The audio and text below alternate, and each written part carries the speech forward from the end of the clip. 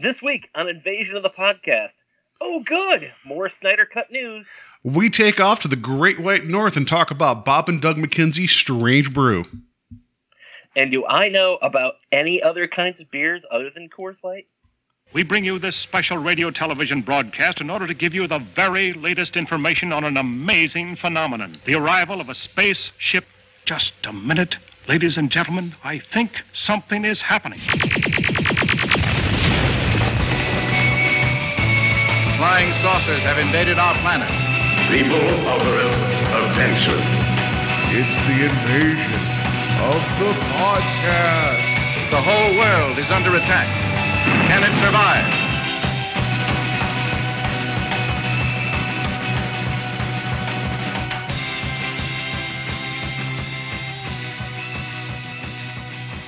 And welcome to Invasion of the Podcast, where we're trying to take over the world one listener at a time. I am Paul, and somewhere to the Great White East. That's not what I mean. Anyway, Steve's out there somewhere. Hello, everybody. West. I'm Brewmeister Steve today. Yeah, you're west of me, not east of me. Anyway, yeah, and you're Brewmeister Steve. And we're going to put a secret ingredient in this podcast that will make you get into angry hockey-style fights as we play different musics. That's the goal. Well, I can always use more of that in my life. Right. Yeah, we're going to be talking about Strange Brew, the film from 83, the only SCTV skit that actually made its way into a film. And we'll talk a little bit more about that later. I hope you guys have watched the film. It continues on our 2-week trek through movies that have beer involved, as we talked about basketball last week, and we're talking about this week. So I just real quick, I do want to mention that I remember when the movie Miracle had come out, about the 1980 U.S. Olympic hockey team that took on the Russians as Snake Plissken as the coach. It's available on Disney Plus. It's a wonderful film. My friends at the time were like, "Oh, that's a really good movie," and then they started like Googling different hockey things, and they just found like videos of hockey fights, and they got really excited. But then when they realized that like hockey's not just that, they stopped caring about hockey. I mean, that is sort of the appeal of hockey, right? I mean, that at any moment a fight could just break out. Yeah, I mean, that's more of like it still can happen. However, a lot of that's been kind of deterred because like there's this whole thing. There was a guy named Marty McSorley that he took his stick and openly used it as like a weapon to hit somebody else, and he clipped the guy in the head. And so then the question became, where's the line between sports and a crime? So, there's been like, fights still do occur. However, it's not to the degree that you would think when you think of hockey. So yeah, it's no more of that, Happy Gilmore trying to take off my own skate and stab a guy with it. Marty McSorley sounds like a made-up name if I've ever heard one. Well, he's a real guy. But we're going to be talking about Strange Brew and beers and all of that stuff. Before we get to that, of course, we got to have our mandatory. I should have a button like mandatory weekend conversation. It was my wife's birthday last week. We had a party on Friday. That was fun. And by party, I mean there was like 6 of us, and we stayed in like different corners of the house, and then we just used like a tin can and some string and talked to each other. We kept it really, really, really small, low key. A lot of fun.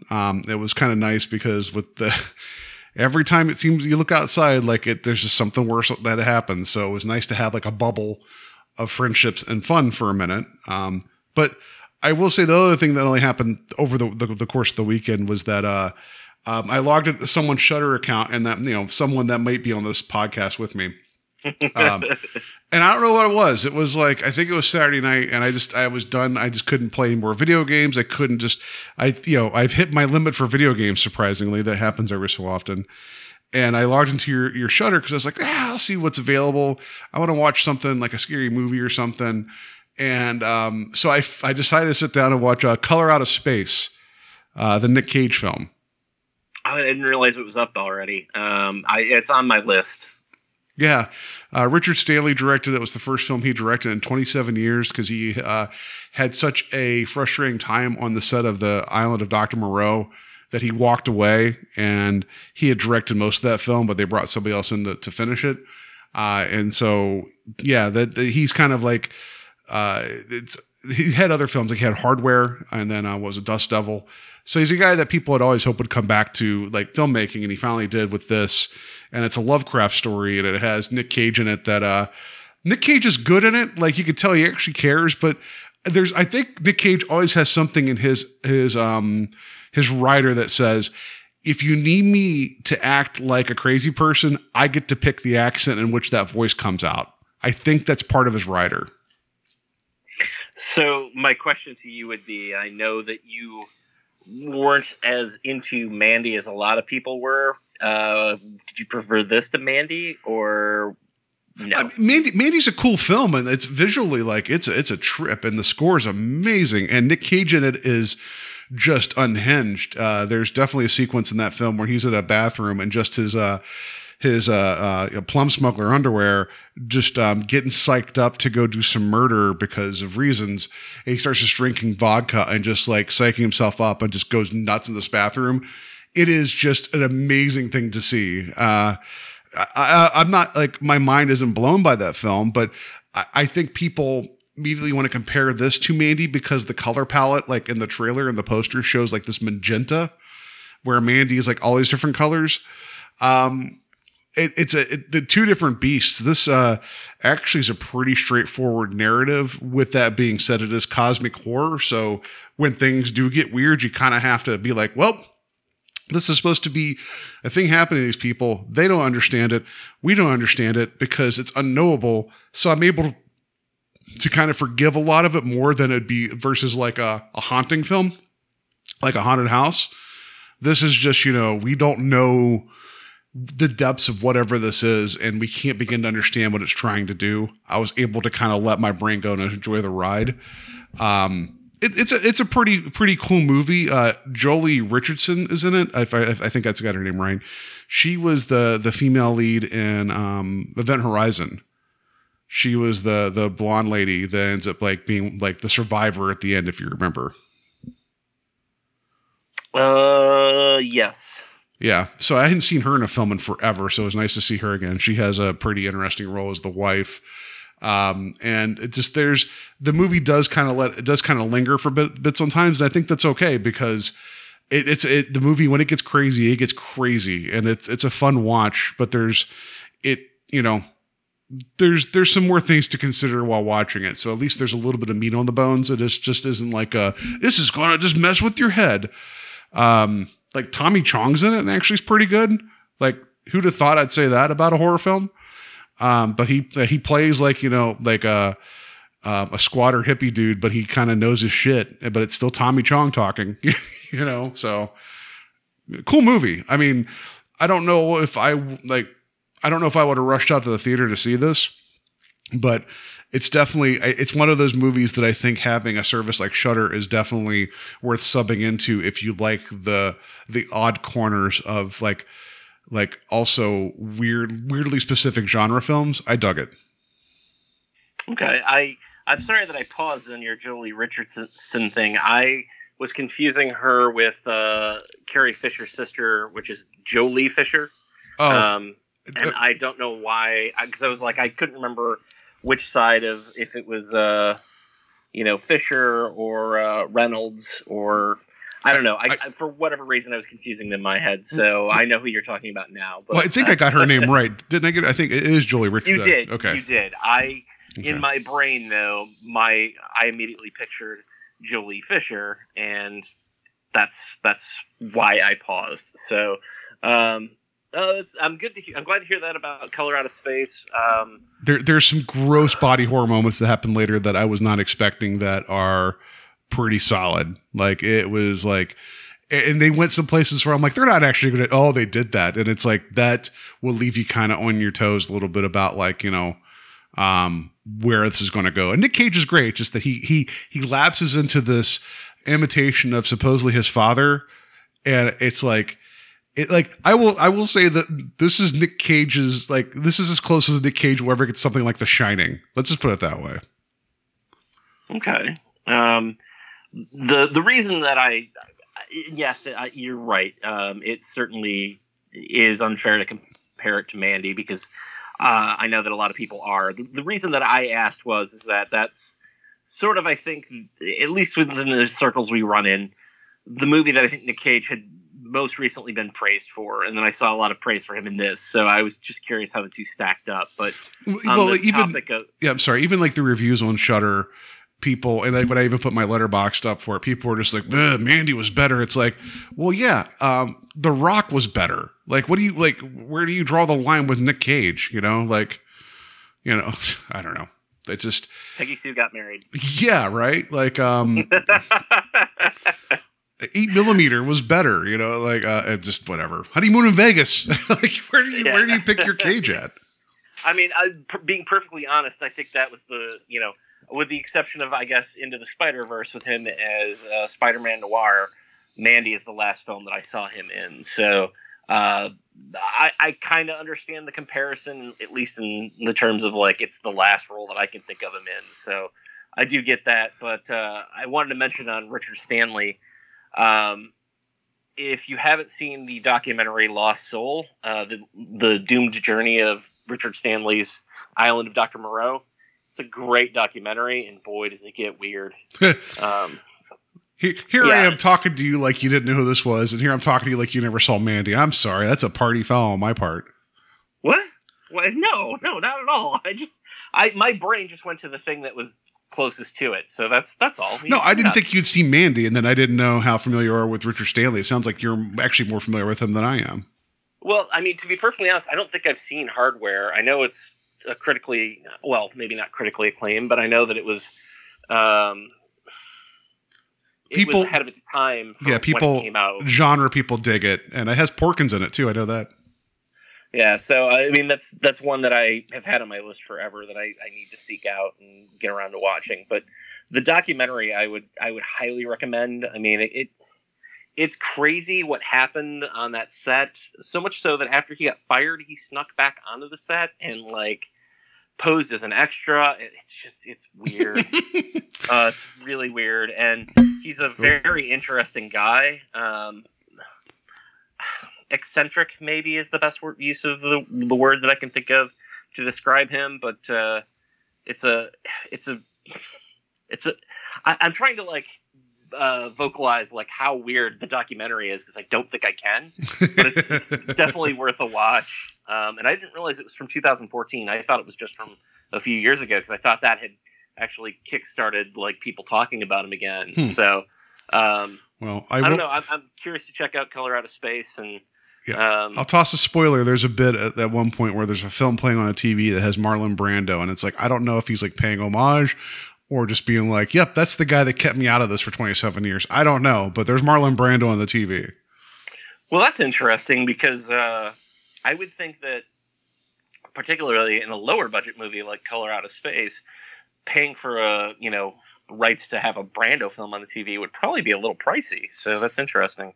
Yeah, I don't know. Like the film looks good. Like you can, the budget, like all the money's on the screen. Like, it just, again, you have to see it. It's solid, and it's like an hour and 45 minutes. It doesn't overstay its welcome. It starts off relatively grounded and just gets weird, and that's kind of what you want from this. And I dug it.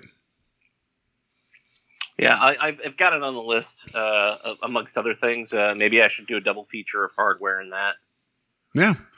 But yeah, that's where I was at Saturday, and that's pretty much, other than playing some World of Warcraft, which that ties into a story later, a little bit.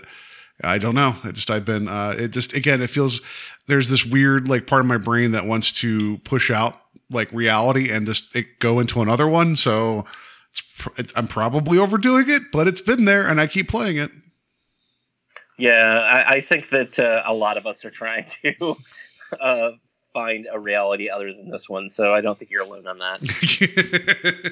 And this one, where I'm currently playing the game right now, there's like Lovecraftian type like monsters and these horrors of the mind invading. So it's like, is that the reality I want to go to right now? I'm like, yeah. And I've been actually spending way too long just to unlock the ability to have my character have a backpack visually on their back. It is dumb how much time I've put in just to let people see that I can have a backpack. Do you walk around a lot? Is it like Death Stranding? Yeah, I have at least 57 boxes on top of my guy. No, there's this thing. It's called transmogrification. That if you pick up a piece of gear that's appropriate for your character, as long as you have had it in your inventory, you have the ability to make a similar piece of gear look like that at any time. Like, so they unlock the ability to visually show a backpack. There's never been a backpack in the game before. Like that kind of visual. It's all been like cloaks because, fantasies.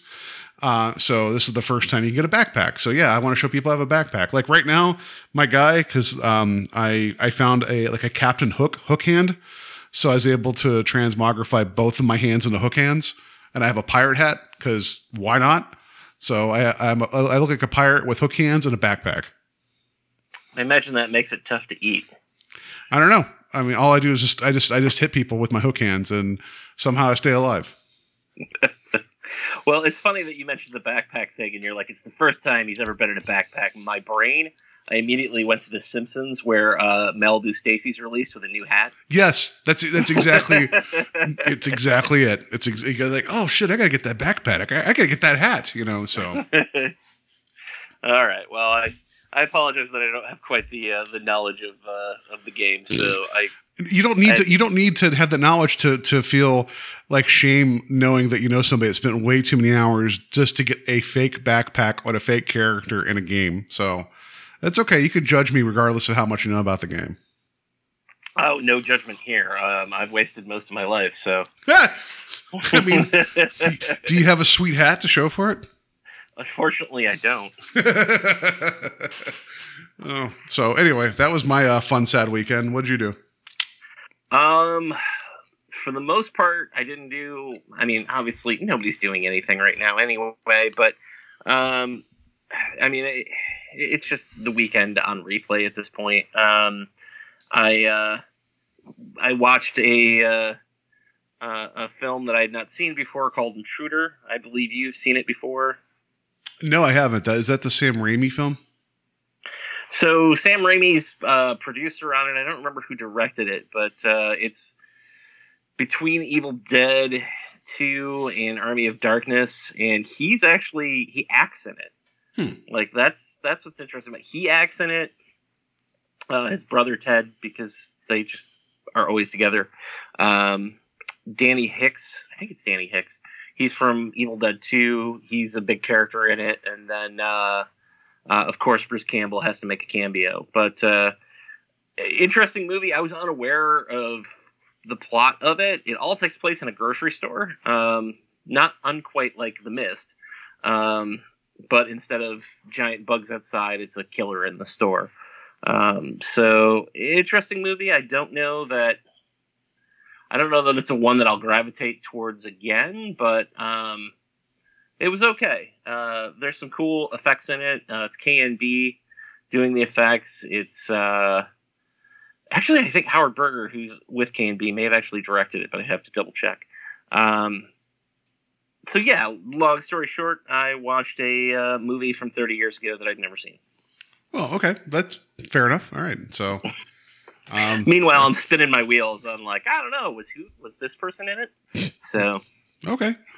Nothing else. No exotic fair foods that you made on your own, or deli creations, or nothing like that. No, I'm. This is so sad. Time for an admission. I'm doing Weight Watchers right now, and Weight Watchers has a point system. And what it's taught me is that I can eat just enough food just to make sure that I have enough points left so that I can drink beer at the end of the day. Right? I mean, the goal is to score as many points as you can, right? That's what I've learned. That is not the goal. Oh, okay. You're given a set amount of points every day for the amount of food that you can eat. And I've basically worked it out. So I'm like, well, if I eat this and I eat that, that works out to this. It's like vegetables are no points. But if I eat like just 6 buckets of vegetables, then I can drink beer. Okay, I'll do that. I mean, I will say that I've eaten, because there are no points, I've eaten more vegetables and fruits in the last 2 weeks than I probably have in the last year. That's good. So I guess that's something to to be said for. But yeah, so there's no like crazy food stories. Although my birthday's in 2 weeks, and I've already decided like that weekend will be just it's gonna be we'll be taking off for. It's gonna be Godzilla just destroying like the countryside. That's what it's gonna be. Yeah. Just you're just gonna see me on my couch covered in cake. yeah, it's gonna be a lot like Jordy Verrill, except not plants. It's just gonna be covered in cake. Yeah. And it's like it wants the frosting. I guess wonderful. it is good that I don't go into stores the way I used to, because that's a big thing. Like October is, it's Halloween, so there's always Halloween candy on sale every time you go into a store. So, $2.50 for a big bag of Reese's cups. I can't pass that up. So yeah, I went to the grocery store on Monday morning because I was like, well, we need some stuff, and I was like, I'm a little hungry. I'm like, I'll be better. I'll be good. So I go to the meat counter, and there is this. They have this thick sliced Chipotle maple bacon. And I was like, I'll take 2 pounds. I didn't realize that was the entire tray of bacon. And I was like, oh, okay. And so, yeah. And I baked it, and I baked it in the oven, and it was amazing. And I shouldn't have bought it, but it was amazing. Give me all the bacon. Yeah. It was just like, I'm like, oh shit, I cleared this out. I didn't realize that. Because, I mean, I don't know, like a pound doesn't sound like a lot to me, but then it's like, it really is. It's like, that's a pound of bacon's a lot of bacon.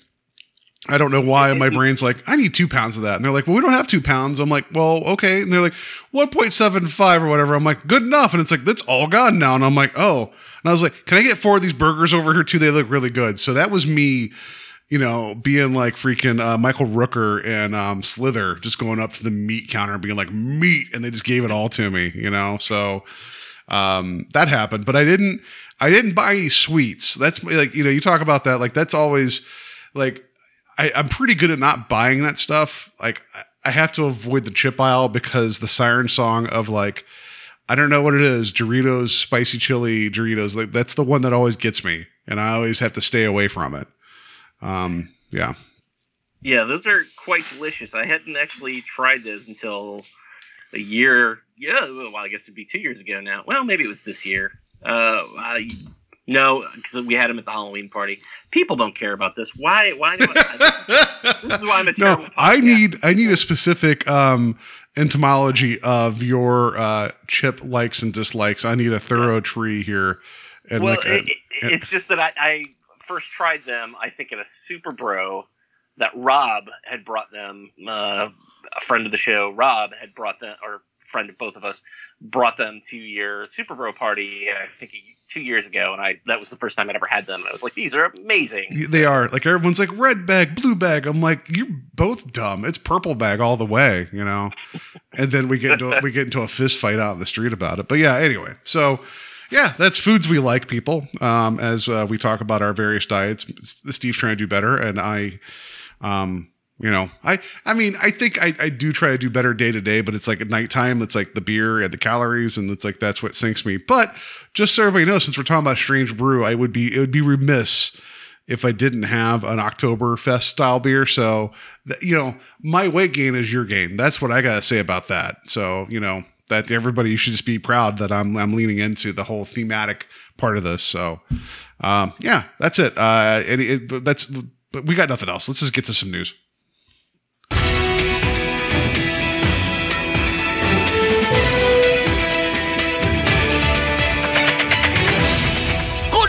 Everyone.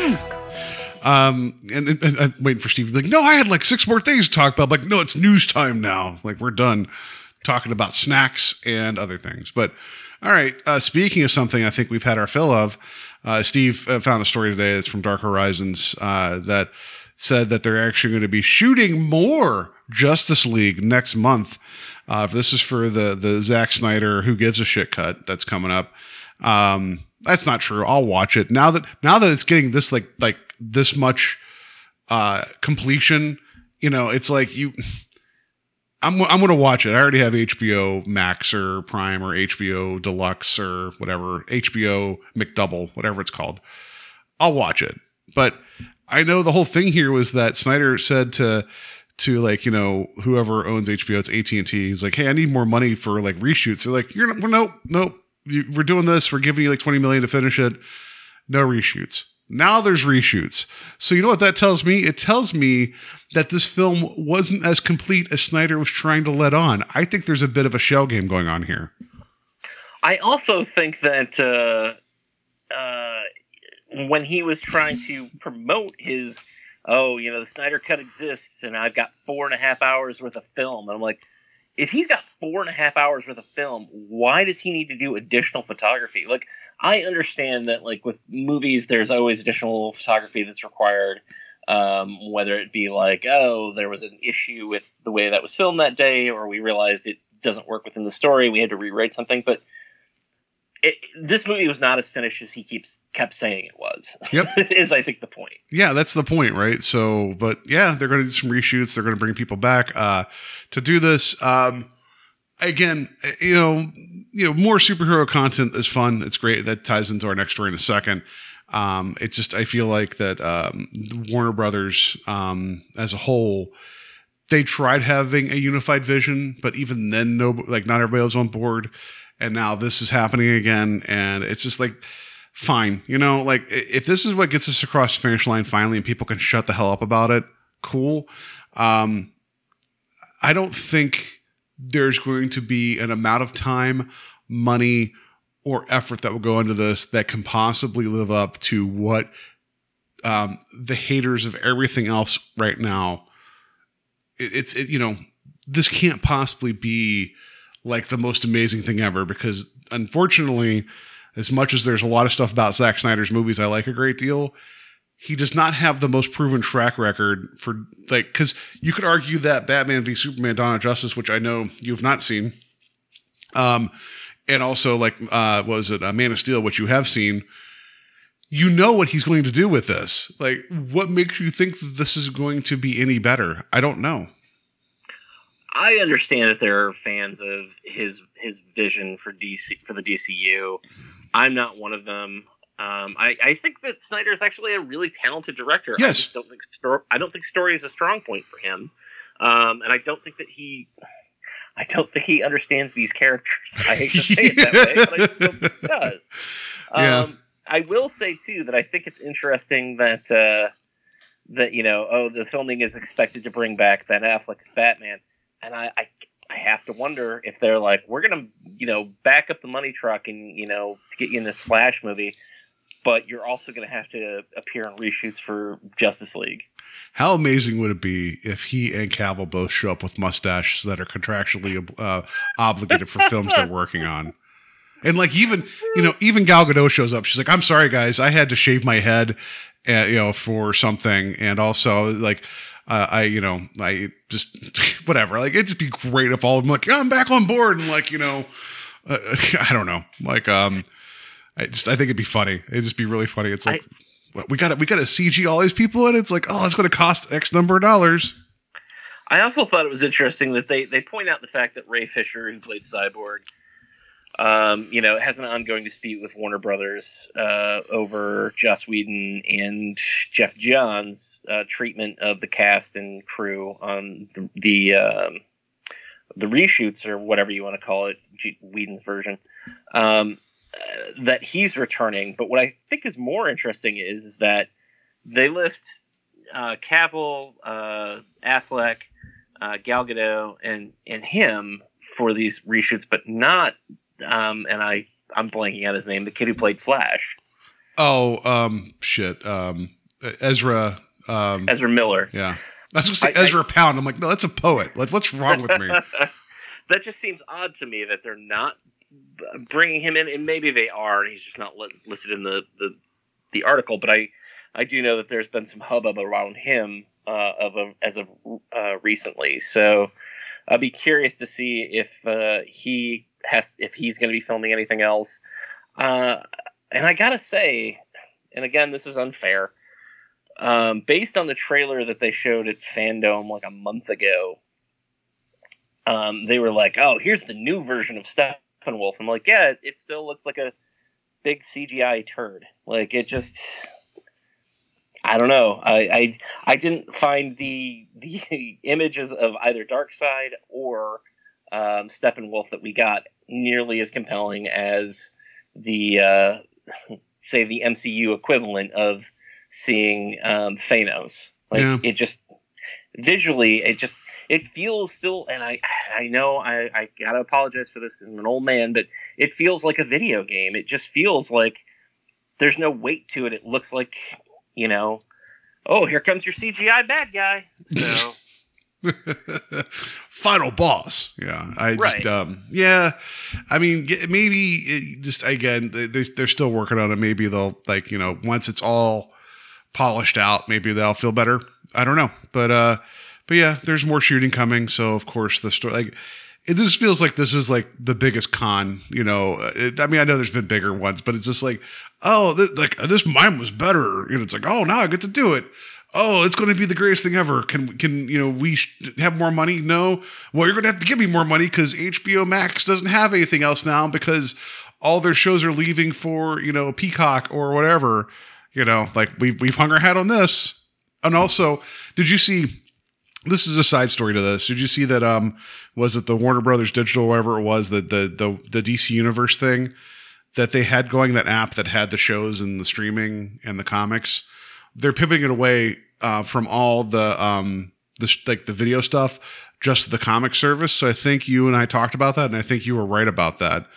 I think there's some major reshuffling going on here, and maybe it's going to be good, but it feels like there's a lot of different things going different directions right now, which has been kind of what Warner Brothers and DC's been doing from the start. Yeah, and it'll be interesting to see what happens when this comes out. Like, I feel like with particularly the DC films, there does seem to be a certain fan base that is just, no matter what, it's going to be the greatest thing ever to them. It doesn't matter how bad it is. It could be literally two guys in front of a green screen talking about Superman for 4 hours, and they would be telling you it's the greatest movie you've ever seen, and you just don't get it. I think, again, if this is, I don't want to take anybody's joy away from it, but I don't think that, I don't know. I'm waiting to be impressed. Well, I'll leave it at that. Fair enough. So, all right. No, I think that's completely fair. And I think the bar. Some guy in Ohio says he's waiting to be impressed. Zack Snyder, what do you think? That was like that Onion headline where it's like, what was it? Some guy and what was it? Some guy in Ohio is upset about the NFL players protesting. Will no longer watch NFL, causing NFL to collapse, or whatever the headline was, something to that effect. It's like, yep, we'll see. But yeah. All right. Next story here is also, it's in the same vein, but this is one that I think this is a fun thing and kind of a, so far so good. We'll say that. HBO Max, again, strapped for content. I will say that. That's my statement. Original content. Has landed a straight to series order for Peacemaker, which is a spinoff of the upcoming Suicide Squad film that James Gunn's making. And Peacemaker is played by John Cena. It's going to be an 8-episode series that's dealing with the origins of the character. So I don't know if that teases that he's going to be out the door in the movie, whatever. But, I understand that I'm not always a big fan of prequels, but this is a character being introduced into, a film. Like, he's a lesser known DC character. So if you give me the origin story of this guy that's basically like Captain America, but nuts, I'm okay with it. Yeah, it'll be an interesting take. I keep thinking of The Boys with oh God, why can't I think of his name now? The Superman Homelander, yeah. I think Homelander is sort of the dickish version of Superman, or the version at least Zack Snyder would like to do.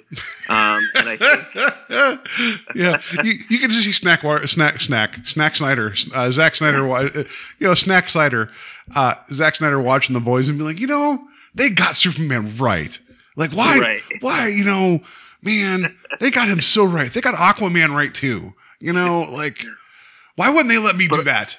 But I feel like the reverse of that is the Suicide Squad is going to be sort of like, what if Captain America was just a complete asshole? Yeah. I think that's where they're going with this take on Peacemaker. And I'll be perfectly honest, I don't know that I've ever read a comic with this character. I would need to do some research to find out what issues he pops up in and what his backstory is in the comics. And that's for somebody who's read a lot of DC comics. This isn't like, it's a second stringer, or something like that. Like, I know nothing about this character. So it'll be, obviously it's James Gunn, so I'm willing to give it a chance. It definitely shows that they have some faith in what his version of Suicide Squad is going to be, for them to do an eight episode miniseries. So I'm on board.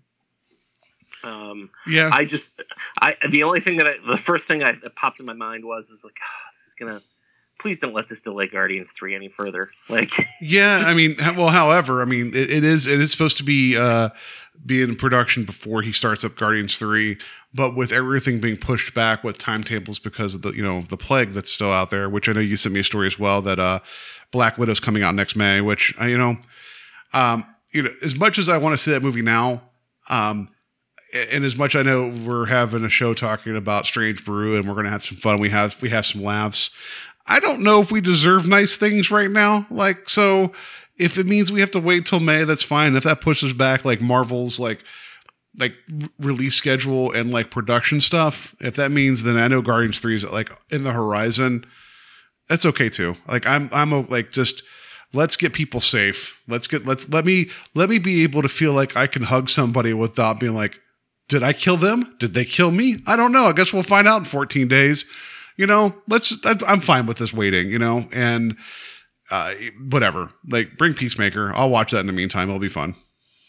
Well, the thing that I was just going to mention about when I sent you that Black Widow story is I thought that not so much talking about the delay, because that's happening everywhere. I thought what was fascinating about it was that this will be the first year, I think, since 2010 that we'll have been without a proper MCU film. Oh. Yes, New Mutants was released, but that was made like 3 years ago, and they don't even want to acknowledge that movie exists at this point. Right. It was poorly reviewed. It didn't do very well at the theater. I'm still going to give it a chance. I'm going to watch it at some point. But the point that I'm making is that like it may not actually be a bad thing to have a little time away. It gives you some time to want to come back to this world. Absolutely. And not have it be 3 films a year. And you're right. And as much as I've not been using my quarantine to do anything, productive, I had all these plans of watching all this stuff and doing all these things. And it's like, I still have not gotten caught up in Westworld. I still have not watched these movies I was going to get to. I've found ways to still sabotage the things I was going to get into. However, it is nice not having that. There's a ticking clock of I got to watch this. I got to get this before the internet ruins it. I got to get to this. And it's it's been good to not have to worry about that chase of, we talked about before everything hit the fan about my frustration and discomfort of going to the theaters because people are terrible. This has been a weird byproduct that I haven't had to deal with that in months. So it's making me nostalgic for the theaters. I just have this feeling the moment I sit right back down, there's going to be that one person, this, it's going to ruin it for me again. I'll wait a year for that to happen, I guess. But yeah, let's get some time away, please. And also, we're getting again, side story. That's when I should throw up a ref whistle. They just put that teaser out for WandaVision. We're getting that the end of the year, but we'll have enough to dig into. Yeah, we've got Mandalorian and then followed by WandaVision, so we're gonna be good for a while. Mm-hmm. So yeah, the only other thing I was gonna say on that too is that it also unfortunately. Not unfortunately, but it gives them a little bit more time to figure out what direction they're going to take Black Panther 2 in. That's fair. Yeah, you're right. So I guess I don't know how much you've seen John Cena. I know that like people would like say that he's just following The Rock, which I'm like, well, The Rock did it right. Like a good transition between, you know, wrestling to being like a movie star. You know, and The Rock hasn't picked always the best projects. I feel like Cena's doing a pretty good job. Like he's also picked some stinkers, but like I think he's actually giving himself enough of a foundation to be able to do this without having the attachment of just being a wrestler. I like his charisma. And I've not heard anything like overly terrible about him as a person. I just know that he was originally coming up as a wrestler. He was really kind of self-centered and kind of selfish. I think he's changed a lot of that.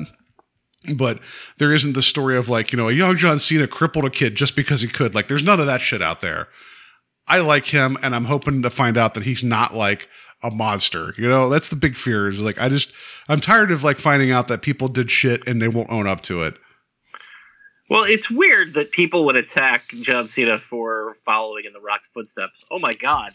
Why would he want to, you know, follow in the footsteps of somebody who's like one of the most successful people in the film world right now? Yeah. I'm not saying that like The Rock doesn't earn it. And The Rock actually, he spent a lot of time doing a lot of movies that weren't hits or were smaller roles. He's been acting for like 20 years now. So it just didn't happen overnight for The Rock. Maybe John Cena gets a little bit of a break in that people have accepted The Rock, so they're more willing to accept John Cena. But, you know, I thought he was really funny in Trainwreck. I think that's the only thing I've seen him in. He's really good in that, yeah. And when it comes to, you know, his wrestling, I mean, it's the whole reason I wear cargo shorts. I'm kidding. But or jean shorts. Yeah. But, I think that it's crazy to hold him up against The Rock and be like, oh, he's just trying to be like The Rock. Well, yeah, The Rock's crazy successful. Why wouldn't you want to be that? So, yeah, I don't know. I agree. I was just making a statement of like how much, I don't know how you feel about him. I'm sure you'll end up like walking away from Suicide Squad being like, he was great at it. If this is enough to focus on getting him an 8 episode miniseries, you know, it must have gone really well shooting the film.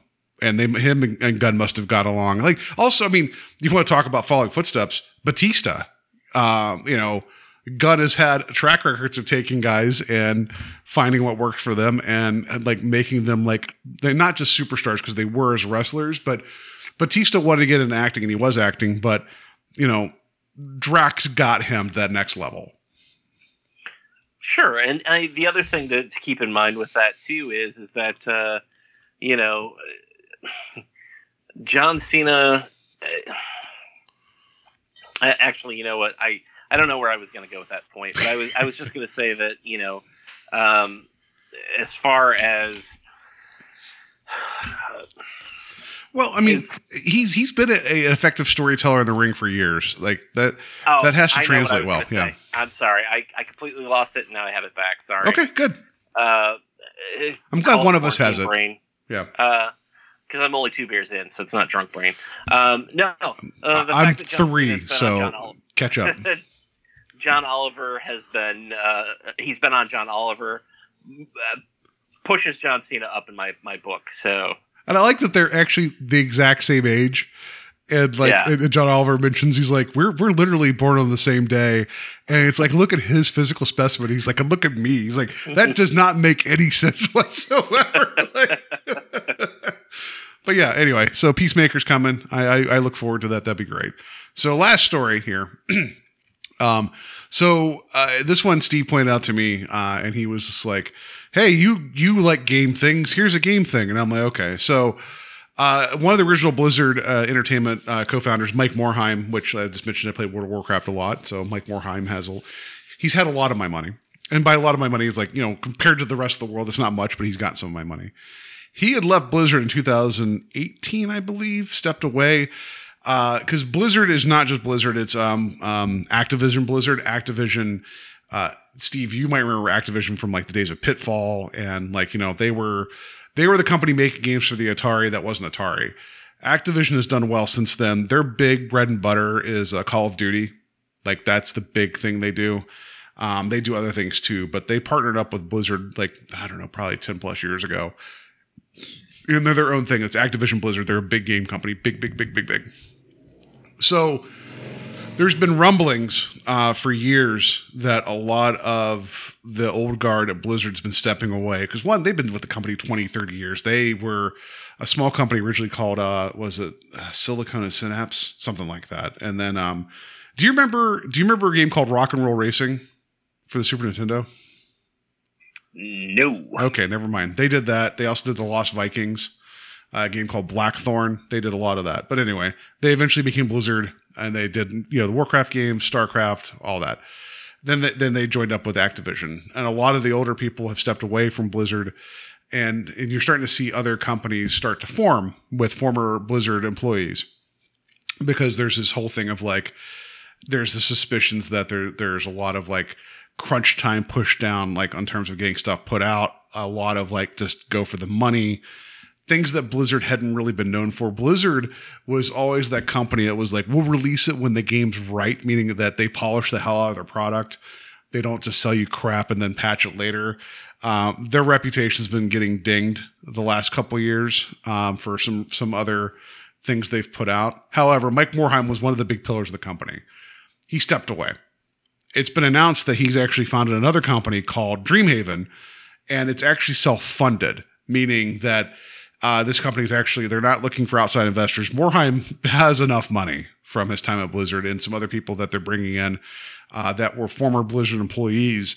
And Dreamhaven, they're the company, but they're not the studio developing. He actually has two separate studios. One's called Moonshot Games. The other one's going to be called Secret Door Games. And so for a company to say, hey, we're just like, here we are, this is what we're doing. And we have two developers right now working independently on ideas, that doesn't happen. Like usually when a startup game company, it's like they kind of put all their chips on the table for one product. But Morheime's, he and his wife, this is not their first rodeo, and they're bringing in a lot of former Blizzard employees that they want to have control and ownership again and make projects they believe in. So Steve, I couch this to you. We watched the documentary about the image revolution. This feels a lot like that. If that makes sense to you. No, that does make sense to me. I would hope that those guys at Blizzard watched that documentary because there were a lot of ups and downs. And maybe I'm just because I remember that time of Image's founding. Remember all the ups and downs in the industry and how the industry almost collapsed at one point and, was able to come back. And I would say that obviously video games are probably in a much better position at this point.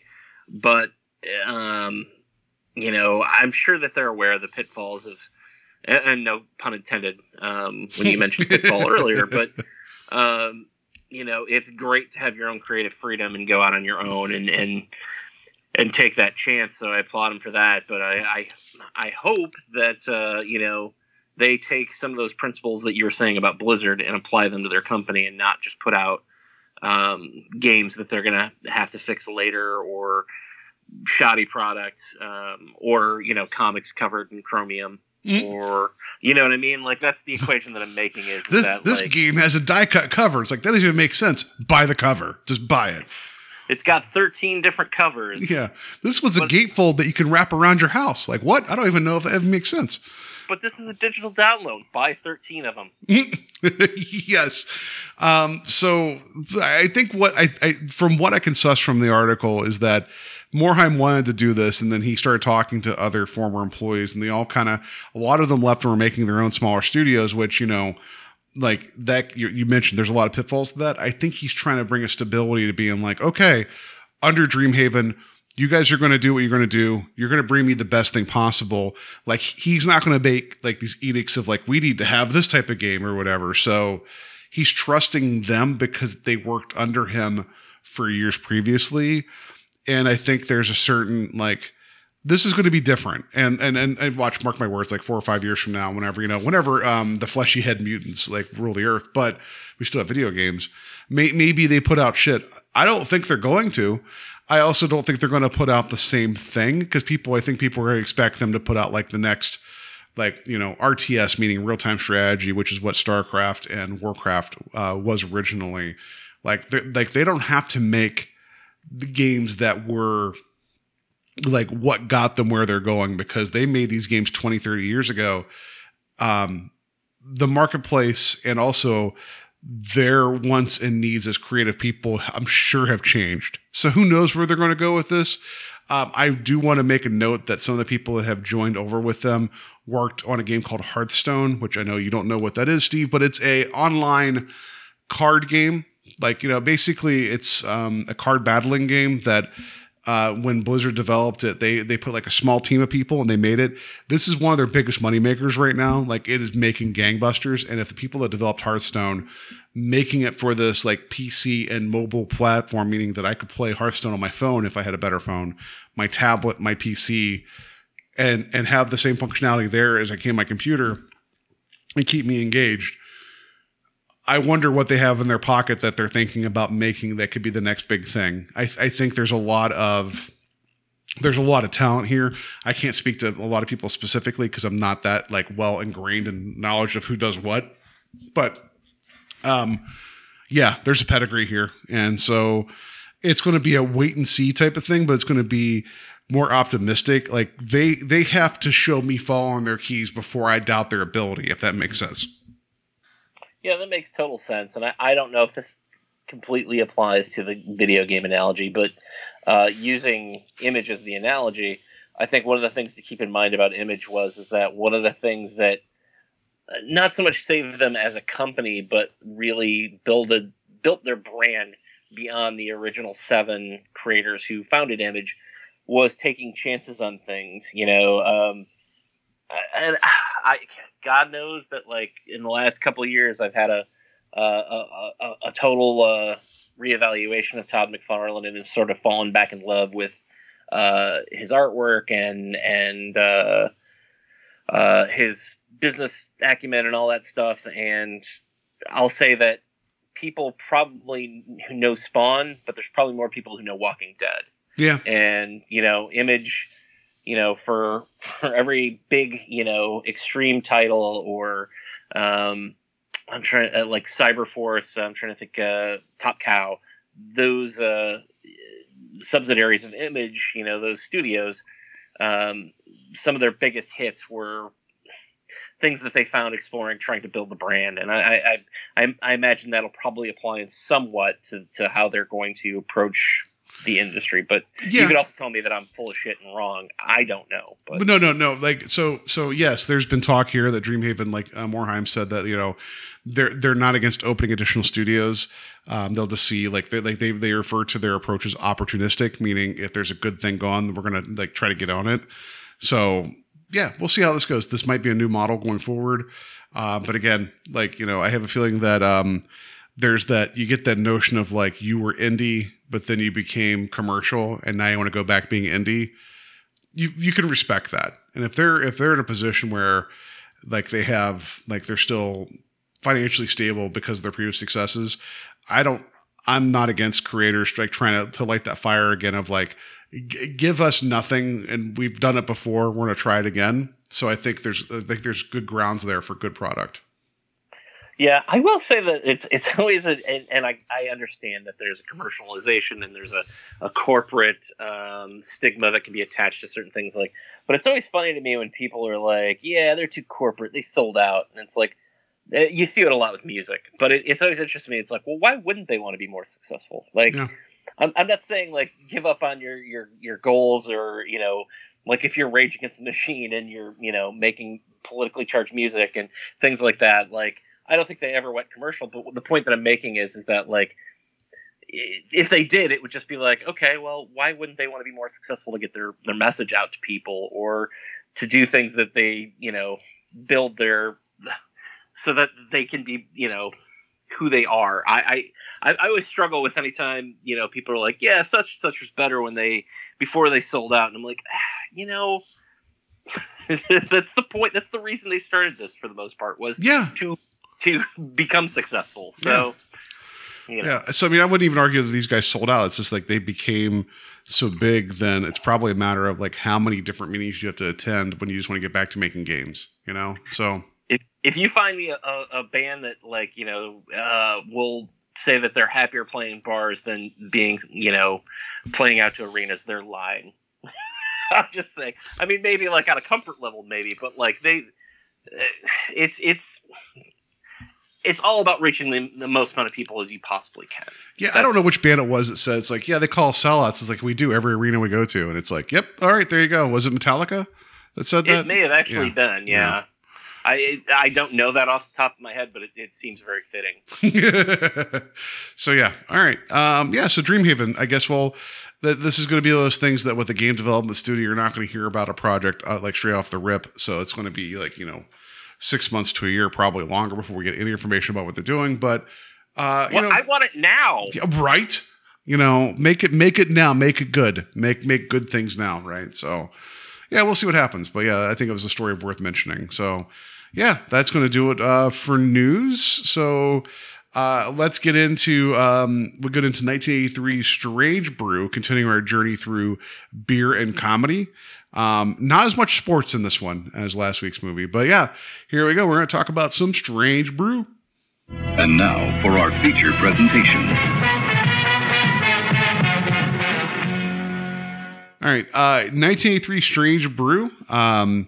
This is going to be an odd one to talk about, not because I don't love this movie, because I adore it. It's just like, where do you start with a film that you love and it makes you laugh? And it's like, it's a fun movie. So I'm going to start with you, Steve. You're just a smidge older than me. I'm like 23. You're 25. Not really. You're 26. I know it. But what is your relationship with SCTV, Second City Television? That was the sketch comedy show in Canada, right? That spawned this. How familiar are you with that show? All right. So I don't want to skip over your question, but I'm actually going to go a little bit before that. My first, okay.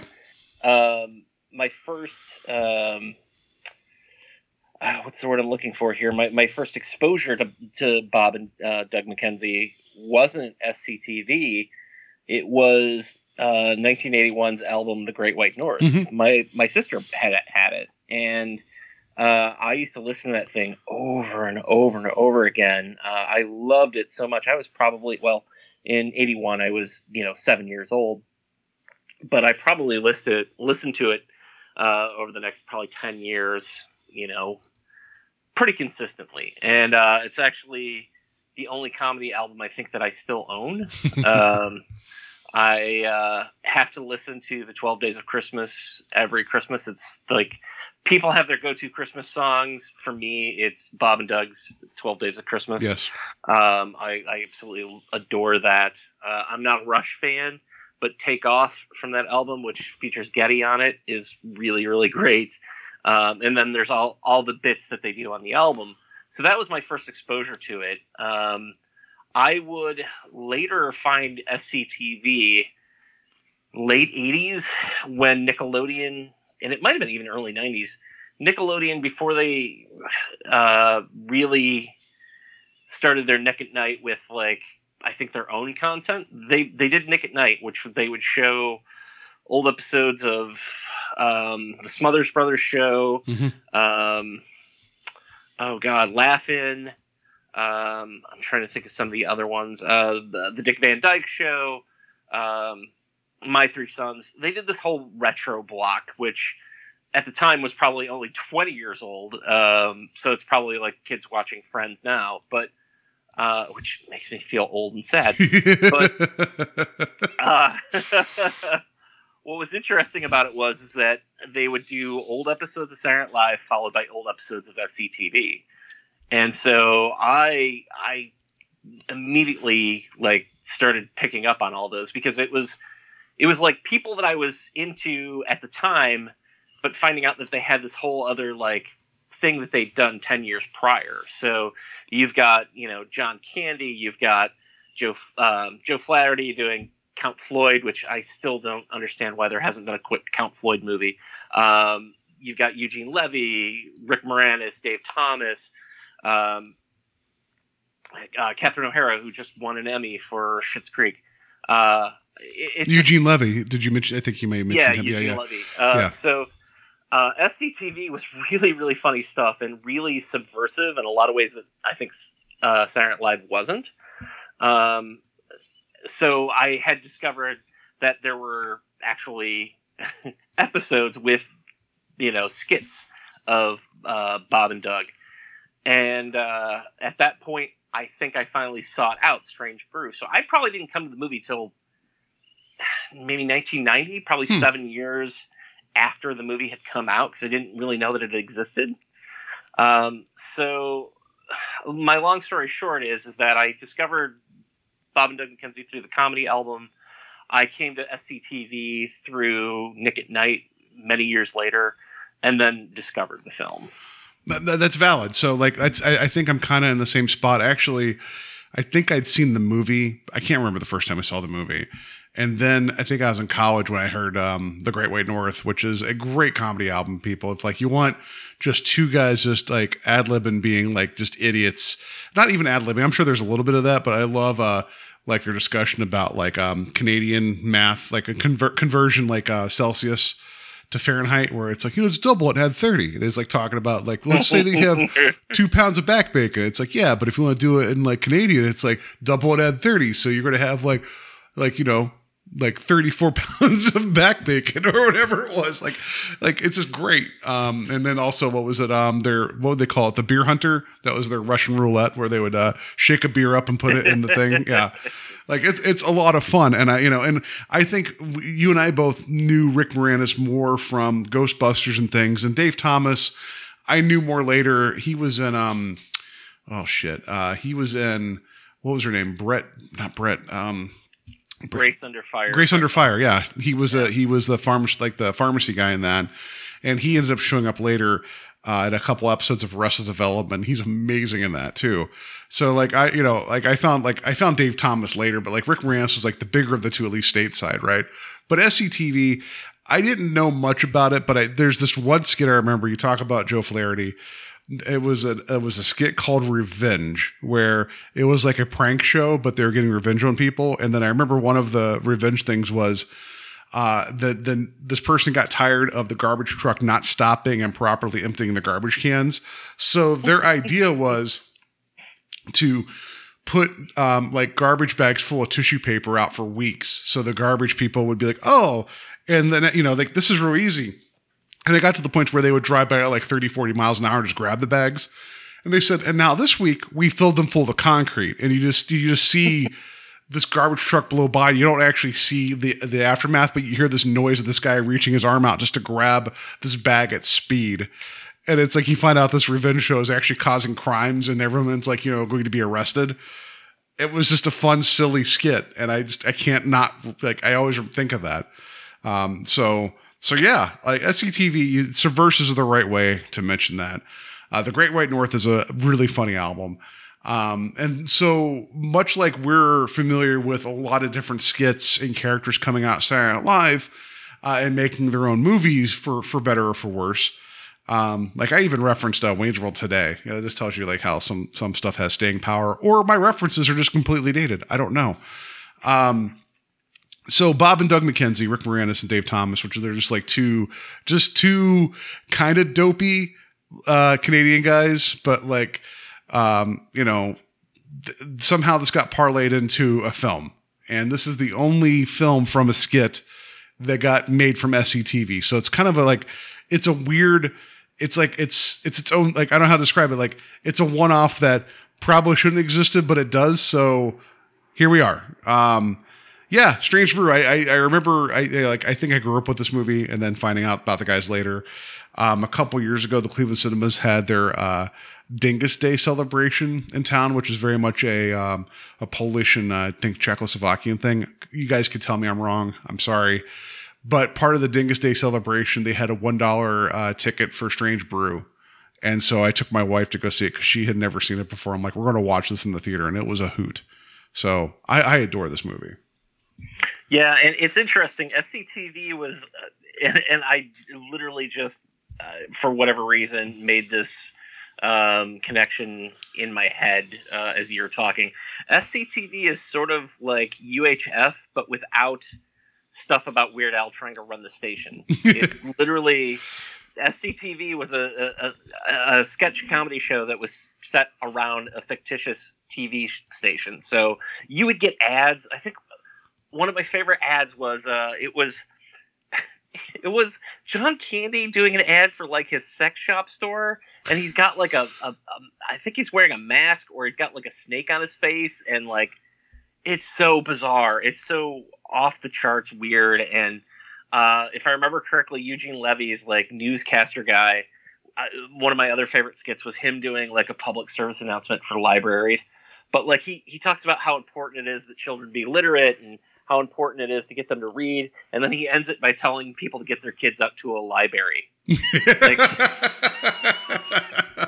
it's that type of humor, but it goes in so many other places. I mean, obviously, I think the other thing that I haven't mentioned, and while he's not in this, but Martin Short's Ed Grimley, which became a big thing in the 80s. That's true. Spawned from this as well. So SCTV was sort of, and I don't want to be like, oh, it's the Canadian Saturday Night Live, but because it was its own thing, and it was so much more than that. But like, it was the equivalent, I guess. And I mean, those people kind of became just as big as that original SNL crew. Like, you might not have the Kids in the Hall if there wasn't SCTV. Yeah, that's a good call, actually. And I as we talk about the film, I wanted to mention this because it came across. I came across it in my research, and I think it's a quote from Dave Thomas talking about crafting the film. But it made me think about a lot of the comedy that I like, and why I like this style of comedy so much is that he talks about, in trying to write a movie for it, he says, we're taking two guys talking about how hard it was to get a parking spot at a donut shop and making it into a full-length feature. Like, I think a lot of the comedy that I've grown up with that I love is that, whether it's, Bill and Ted, Wayne's World, Randall and Dante and Clerks, like sort of this mundane comedy that they're able to make really funny. Yeah, that's a good call. I think, you mentioned that. It's like, these are just two dudes that they stumble into this much bigger plot. But I also like that. So the premise is this: these two guys that are slackers. They're they're not entirely bright. Doug is Dave Thomas. If I always get them confused, right? Like in terms of who's who. I think he's Doug, right? So yeah, Doug always pretends to be the smarter one. But he also shows that he's smart sometimes. Like it's a very hit or miss. And then Bob is kind of more of the, like, he's the one that cares. He has the bigger heart, but he's the younger brother. And so like, they're just two slacker dudes that, the movie starts off with them being big enough that they made a movie, but then, which is like, it's this weird meta thing. And I forgot, I've seen this movie multiple times, but I always forget about the MGM line at the beginning. That's a great gag. I love the actual lion not doing anything, and they go over and kind of just like, poke the lion, and they crank the tail to get the lion to roar, and it won't do it. I love it. It's such a stupid gag, but it makes me laugh every single time. Yeah, I mean, it literally is the same device that they use in the first Wayne's World. Obviously not the lion, but Wayne's World and Strange Brew, at least the skits were very similar in that, like, it was two guys sitting in front of a background talking. Yes. Wayne and Garth were on a couch. These guys are in chairs with a map of Canada behind them, and then many beer cans. But what I think is interesting is that both this film and Wayne's World start with them doing their quote-unquote show and then slowly going into what a movie would be. It's like they start you with the skit and then slowly take you out of it. So they're like, well, there's more to this. And that's really fair. Like that. I hadn't thought about that. You're 100% right. But they end up, like, the skit supposedly shows this movie that they've made, which I forget the name of their movie in a movie. It's Mutants from 2151 AD. There you go. And there's a brief skit of like this homemade movie that they made, and it's still one of, I mean, as much as I love this movie, there's a lot of parts. I think my favorite part of the movie that makes me laugh so hard every single time is Rick Moranis wearing a jock strap on the outside of himself with a hockey helmet, and he's reaching over and grabbing a tiny Statue of Liberty that's been broken, and like he's holding it, and you hear Dave Thomas off screen being like, "Psst, act!" Like, I just don't know what it is about it. It's amazing to me, and I love it. It's funny too because he pauses and you hear him just say act, act, and it's like he doesn't know what to do. Yeah. But the thing that I love about that scene in particular too is that like he's giving backstory on what has happened to the Earth, and he talks about how it all went down when he was vacationing from Earth on another planet. Yeah, but he also calls it nuclear desecration. I think that's what he calls it. But yeah, I love that. I love like the shitty look of the van whenever it's being lowered, like it's landing, all this stuff. It's very like very, very low budget on purpose. And I think it's a double fake for this film, which, I mean, the film is relatively low budget. Let's be honest. It was made for $4 million at the time, which wasn't even a big budget then. And, you know, I mean, it's a comedy. Like, I mean, it's a comedy it's more about the performances, and you can see the painted backgrounds, which I think look great here. And I don't know how much they paid Max von Sydow to be in this, but, you know, like he's the secret weapon in this whole movie. But like, whatever. Anyway, like they do the double fake of like, this is the shitty movie, and then it falls apart. And then you meet these guys and they realize that like they don't have money when they go home. They couldn't buy beer for their father, who's voiced by Mel Blanc, whatever. It's Canadian. It's Blanc, right? I've always said blank. It's blank. No, it's blank. It's like, Mel Blanco. No. And so that kind of kicks them off in the story of where they're going to try to get free beer because they don't have money. And they claim that they found a mouse in a bottle, which is a payoff from an earlier comment in the movie. They found a mouse in a bottle for this brewery called Elsinore Brewery. So then they're convinced to go there to confront them directly. And then we get a very loose interpretation of Macbeth, which I think is wonderful. Like even the name Macbeth, of I thought it was Hamlet. It's Hamlet, probably. You're right. It's a Shakespeare thing. Let me see here. It's Hamlet. It's Hamlet. Okay. You're right. It's Hamlet, not Macbeth. And so then we get Elsinore Brewery, which is directly like named after the castle or the area in Hamlet, Elsinore. But they get a loose retelling of what happened with the royal family with the family of this brewery. And I just love that these guys are stumbling into a Shakespeare story. I think it's really smart writing for a really dumb film that's written well. What I wish would have happened, and I realized that 1983 movies were made differently than they were, say, even 20 years ago. When they made Anchorman, they had shot like enough footage that they made like a supplemental movie that was released, I think, on DVD. I kind of wish they would have shot all of Mutants of 2150 AD. Yes. I would love to see what that movie would have been, because it's maybe 3 minutes of the movie, but God, is it so funny. It's so that. Good.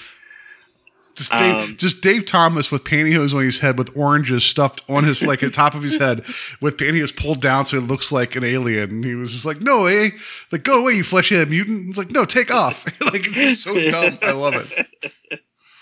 And it's hard not to love these guys. Like, I realize that it's you could say that it's lowbrow humor or whatever, but oh man, the two of them are so good at what they do. And I know that when they're talking about writing the film, that was one of the issues that they ran into, was that a lot of what they did on SCTV was improvised, and a lot of the interactions between the two were improvised, so it was hard to put that into a script. But I think that the chemistry between the two of them works so incredibly well. I think that they make a great pairing.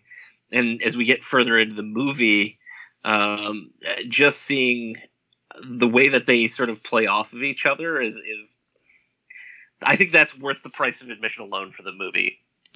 Like, it makes me wonder, like, this is me jumping way ahead, but when they're in the mental institution and they both have straitjackets on, and Dave Thomas says he's going to do a steamroller, I wonder if that was improvised completely, just because it's like, it's so funny watching Rick Moranis try to get away from Dave Thomas, and Dave Thomas is just rolling over top of him. Like, I'm sure they're just like, just do whatever, we'll get through the scene. And it's like, yeah, I'm going to roll over my friend, because it's really, really funny. Yeah, and I mean, there are bits clearly that are written into the film that are, plot points, but I'm wondering how much of the interactions between them was actually like, well, here's the basis of the scene, this is what we have, but we're just going to go off of that as a starting point, because like the electroshock therapy section where they're like taking turns getting shocked, like how much of that do you think was just them just like just being dumb and just saying dumb things to each other, because it feels really natural. Yeah, I think the moment that I think of too with that is when they're like looking for electricity in the lunchroom of the Elsinore factory.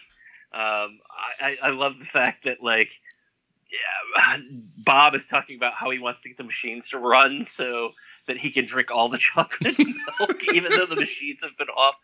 But like, I feel like a lot of that was improvised too. I can't say for certain, but that whole scene just feels very like loose and very much them just playing off of each other. What I know, the line of like "I'd kiss you if I didn't have puke breath" was improvised by Rick Moranis. I know that when he talks to the girl who is the one that's the heir to the factory or the brewery. So yeah, like their interplay, their chemistry is what carries this. Like I mean, I'm not saying the plotting of this movie, it's like, it's a comedy. So, you kind of come out with the expectation that sometimes some scenes are just there for a joke, and that's okay. But I feel like the story actually makes sense. I mean, it's dumb. Like, I mean, and I'm not being dumb as in like, they didn't think about it. It's purposely dumb. Like they do enough to ground enough of it in reality of like, these two brothers that are trying to like get free beer. They end up working at the brewery, and then they stumble into this nefarious plot by Max von Sydow's character, Brewmaster Smith, who wants to put a mind control drug in the beer and then like get beer out to all of Canada and then the world so he can take over people. Like, it's never his end game other than taking over the world isn't exactly the most efficient, because like there might be people out there that may not drink Elsinore beer, but I guess you'll figure that out later. And then it's also driven by a keyboard and the sounds that it plays, like a synthesizer. There's a lot there. It's like, you as a bad guy, you need to play more of this, but as a comedy, I'm down for it. I love the idea that the synthesizer doubles as like a organ for a hockey game, pretty much. And they have the patients of the asylum being drugged with beer, and then because there's certain tones being played, they automatically go down to one of the storage facilities that's covered in ice, and they wear hockey equipment, and then they play hockey because the organ tells them so. That is one of the most Canadian things I can think of. Well, I think also the fact that so much of it, and it's in the comedy element as well, because even in the 12 Days of Christmas, Day 12 is 12 donuts, but the things that they bring to their characters, like their love of donuts, the fact that they bribe the receptionist at the Elsinore factory with donuts, and it's not played like, how do I say this? In lesser films, I feel like it would be played like, it's a fat person being bribed with a donut. No, it's just that they all love donuts. Like, they're embracing this Canadian thing of like, we all love donuts, eh? I love the fact because they bribe the dog. They bribe Hosehead with a donut to begin with, and when whenever they're trying to get the beer out of the bowl to pour into a glass for their dad, which is the most disgusting thing ever. So they're trying to bribe the dog, and then they bribe the receptionist, where it's like, okay, well, that's a jelly. Like, the whole thing, like, that adds value because it's a jelly donut. But what I love about it is that Dave Thomas first bribes her with a donut, and they need more information, and he looks over at Bob, and he's like, give her another one or whatever, and he's like, that's my last one. He's like, just give it to her, and he's like, all right, it's a jelly. Like, yeah, they're pulling it out of their pocket like it's a wad of cash, but it's a donuts. Donut. Yeah. So that's sort of subversive humor I really enjoy. I love the fact that it's not about the person who's getting the donut. I love the fact that it's just about people loving donuts and beer. Well, even at the end, whenever Bob's talking to the police, and he's like, okay, so we get a head count. We're going to have some back bacon sandwiches later. Like whatever. Like, it's like such a toss away line. And then it's like, you have like 6 minutes to go in your film, like literally. And he's like, yeah, just want to say, my brother has some unpaid parking tickets. Like, he's calling all these cops out. It's so great. I also love exchanges where they, like, Doug, while he never actually does it, he also has this running gag of, like no matter what's going on, he's going to throw Bob under the bus. Yes. Like, there's at the beginning of the film, when they get to the factory, the heiress to the Elsinore factory is stuck in 2 electrical gates that are enclosed up in the car, so they can't get her out. and they come with the decision that they're going to have to ram her to get her out of it. And Doug just turns to Bob and he's like, "You drive, eh?" And he's like, "Well, why am I driving?" He's like, "Because if she wants to sue, I'm just a hitchhiker that you picked up on the road." There are moments where Doug will often like make a comment about like completely abandoning Bob if need be, but he never does. I also that's what's sweet about it. I'll give Doug credit that he accurately pointed out that because the gates were electric, that the car was grounded, so she can't get out. So he actually knew what he was talking about, and then he was like, "Oh, I'm just a hitchhiker. You're gonna take this." And then there was another bit earlier in the film where it's like, "You've been drinking." He's like, "I didn't have that much." He's like, "Yeah, I'm gonna drive," or whatever. Like there's just dumb stuff that happens, and he constantly throws his younger brother under the bus. But you could tell like there's a bit later where they finally get separated for the first time in the film, and it's like they can't do it because they're just like sad. And then Doug immediately talks to the one guy. He's like, "I'm glad we're done with those losers," or whatever. And he moves on. Like, yeah. Well, I immediately also think of, and again, I don't know if he's a fan of this film or not, but I think of Kevin Smith, particularly with Jay and Silent Bob and Mallrats. You know, Doug in this film has an aptitude for electronics because he even says something about, he wired our house, I think the stereo unit or whatever. Yeah. That's Bob's whole gig in the movie in Mallrats is that, Jay talks about that, like, he's got this aptitude for electronics and was able to, I don't remember what it was. It was build something out of like chicken wire and a vibrator, but like, it's a very similar approach, I think, to the character. And I do now wonder, after rewatching this and kind of piecing the two together, I'm like, God, there's so many things that are seated in this film that I find in other films that I've liked later on. And I'm wondering how much of that influenced other films. Oh, it has to. It has to influence Kevin Smith because there's direct Star Wars comments in this as well. Yeah, we should mention that. Please, yeah. And I this was part of our game last week. It was how I ended our show. But Angus McInnes, who plays Gene LaRose, or as he likes to be called, Rosie, who's a former NFL player who works at the factory, was gold leader in Star Wars. So it's not lost on people. In fact, it pops up twice in the IMDb for some reason, that there's a Star Wars discussion that happens in front of him. Yeah, and I just want to put, I like that one that Dave Thomas is like doing like a kind of a Darth Vader because he's wearing the black goalie equipment, and he's like, that's funny. And I also like that whatever Bob's like, yeah, he's seen Jedi like 17 times. I like that the trivia is that they didn't know what to call the film because at the time it wasn't sure if it was Revenge of the Jedi or Return of the Jedi, so it's referred to as Jedi, which I'm going to say that maybe they started that talk of referring to the film as Jedi, but who knows? I mean, it's interesting because I think we've had this discussion where I'm like, I don't know anybody who calls Star Wars Episode 4 unless it's on like a movie board or Facebook or someplace where there's a discussion about films where people will say A New Hope or call it, Episode 4. Everybody that like grew up in our generation either calls it Star Wars, calls it Empire, and calls it Jedi for short. Like those. That's how you refer to those movies. Nobody ever calls it Episode 5, or Episode 6. Well, there's that gag too with Dave Thomas with Doug in the goal whenever the white team comes up to him and they just stop short, and he was like, ugh, like talking about the Force or whatever, and then they come back and they just crash the net and take him out, which is like, I thought that was funny. So it's like there was a little bit of this where I feel like it's a little much whenever other films get like very like reference specific, but it's like, then it's like, it was a phenomena, and how often can you call back to other films directly? I don't know. Like I'm sure there's other homages in this film. There's a couple that probably fail me. There's probably some very specific Canadian things that go on this film I can't pick up either.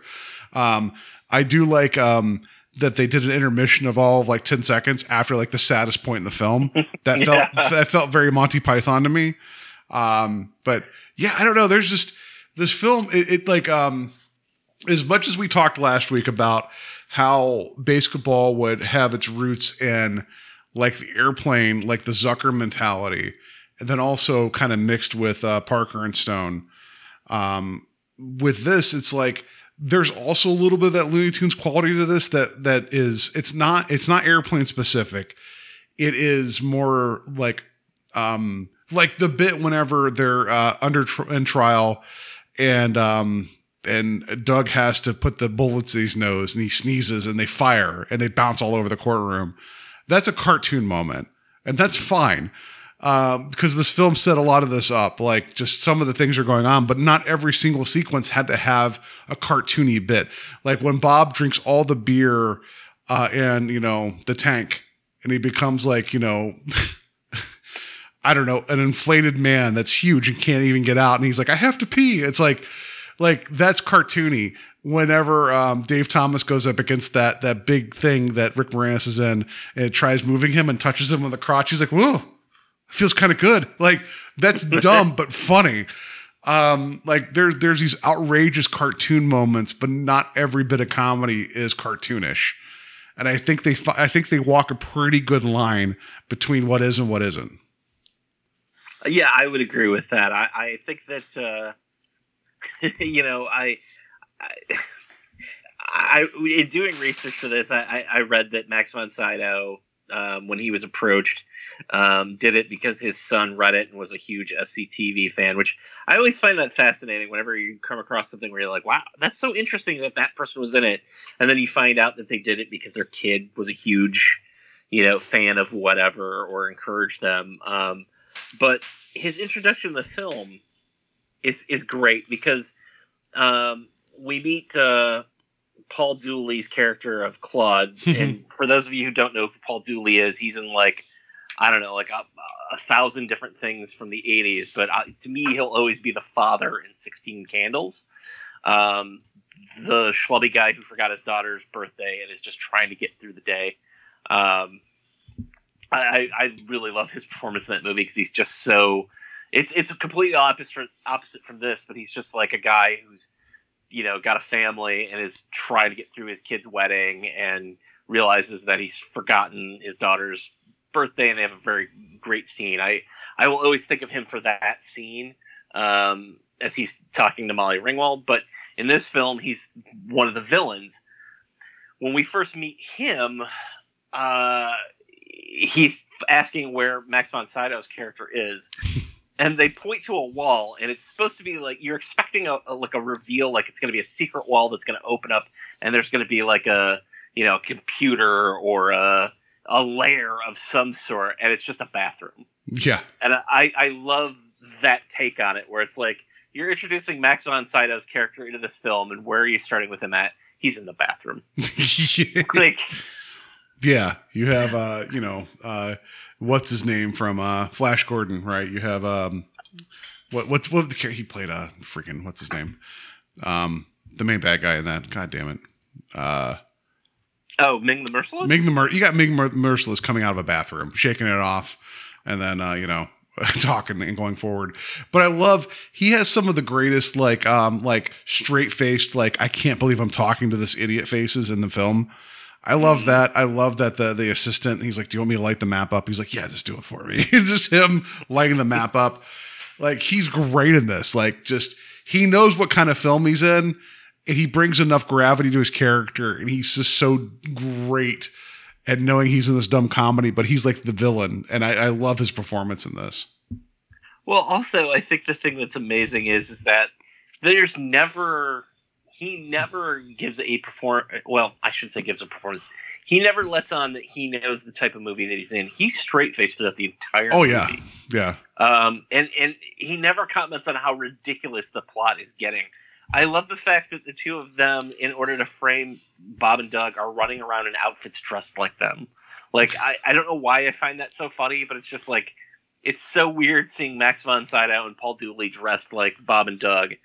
Getting ready to try and frame them because of the video cameras that are going to be recording them. And the fact that his whole thing is that he runs an insane asylum that is literally right next door. Like, I caught the bit of dialogue that Dave Thomas says about that. I'll mention that in a second. I just want to mention that with Sydow and Dooley dressed as Bob and Doug, it reminds me of that curtain meme now where it's like, oh, but I want Bob and Duck. And it's like, Mom says, no, we have Bob and Duck at home. And it would show them instead of like, Rick Moranis and Dave Thomas. That feels like that meme.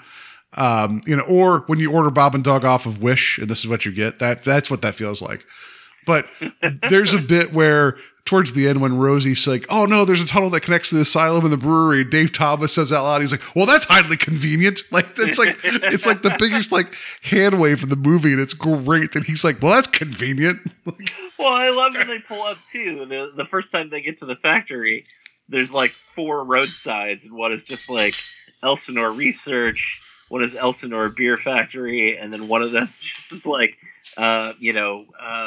something for the mentally insane. Yeah. I love it though. Like Doug's telling Bob, he's like, well, I'll take you to the loony bin. He's like, well, no. He's like, something. He's like, okay, first we'll go to the beer factory. Then I'm dropping you off at the loony bin, eh? Like, I just love like that. But then, there's even a bit later whenever they're being framed and they have the kegs in the back of their van that actually have 2 bodies in them. So they're supposedly going to be the framed for the kidnapping and murder of 2 people. But they don't know about this. And they know that they don't know their brake lines have been cut. There's that brief bit where Rick Moranis asks Dave Thomas, he's like, hey, did you ever notice how people in movies don't look at the road while they're driving? And it's like, it's a meta break, I know, but I just love how Dave Thomas puts his elbow on the wheel and he's like, no, I've never heard that before. And like, they're just like talking for a second. And then all of a sudden they look back at the road. That was really funny as well. I feel like I'm doing a greatest hits, but they know what movie they're making. And I know that they both directed the film. They were not intended to do it, but they know what they're wanting to make. Yeah, and I think that there's a magic to that. I think that, for everything that was improvised, I think also there are a lot of bits that are clearly set up, whether it be in the script or when they were shooting on the day, that are a lot more technical. The scene that takes place with them, drinking beer underwater, I still marvel at that, and I'm like, how did they do that? Like, I know it's a series of shots, and I understand that there's probably somebody right behind them with a respirator ready to like throw it in their mouth. But like, I don't know. Every time I watch that scene, I'm like, I don't know. It feels very complicated to me. I agree. That I was watching this with trying to watch it with fresh eyes, and that whole sequence is like, it's really funny and very like Looney Tunes, especially with what's his face, Rosie the Rose as well, with them down there drinking the beers, and then when they finish them, they just like put them on the ceiling of the van because they were floating. Mm-hmm. And it's like, it's like, that's such a funny moment, especially whenever the cops like roll down your window and Dave Thomas rolls down the window and hands over his license. Like they're underwater. Right. You're right. Like how many takes and shots that take to do that? I imagine that was probably the toughest shot in this movie. I could be wrong, but if I had to guess, I would have to say that would be the most complicated. And I still, again, it's not like, yes, it's movie magic, and it's not like, oh, how did they do the special effects in, The Matrix? But it's still just an impressive shot where I'm like, that's a really long way to go for a joke. And yes. I appreciate that. No, it's amazing. And I love that bit. Like there's that, and also like Rick Moranis in the large suit or whatever it was, like the overstuffed, like water filled, whatever, where he's just really big. And then how they pay that gag off where it's like, son, you did what you did more in 4 minutes than we could have done in 4 hours. He's like, well, okay. And he's like, if you want a job with us, like talking to the fire department, it's like this is the one time watching it, I'm like, that whole place is going to stink like beer pee. Like, how can you ever come back from that? Like, just like, it's still a funny bit though.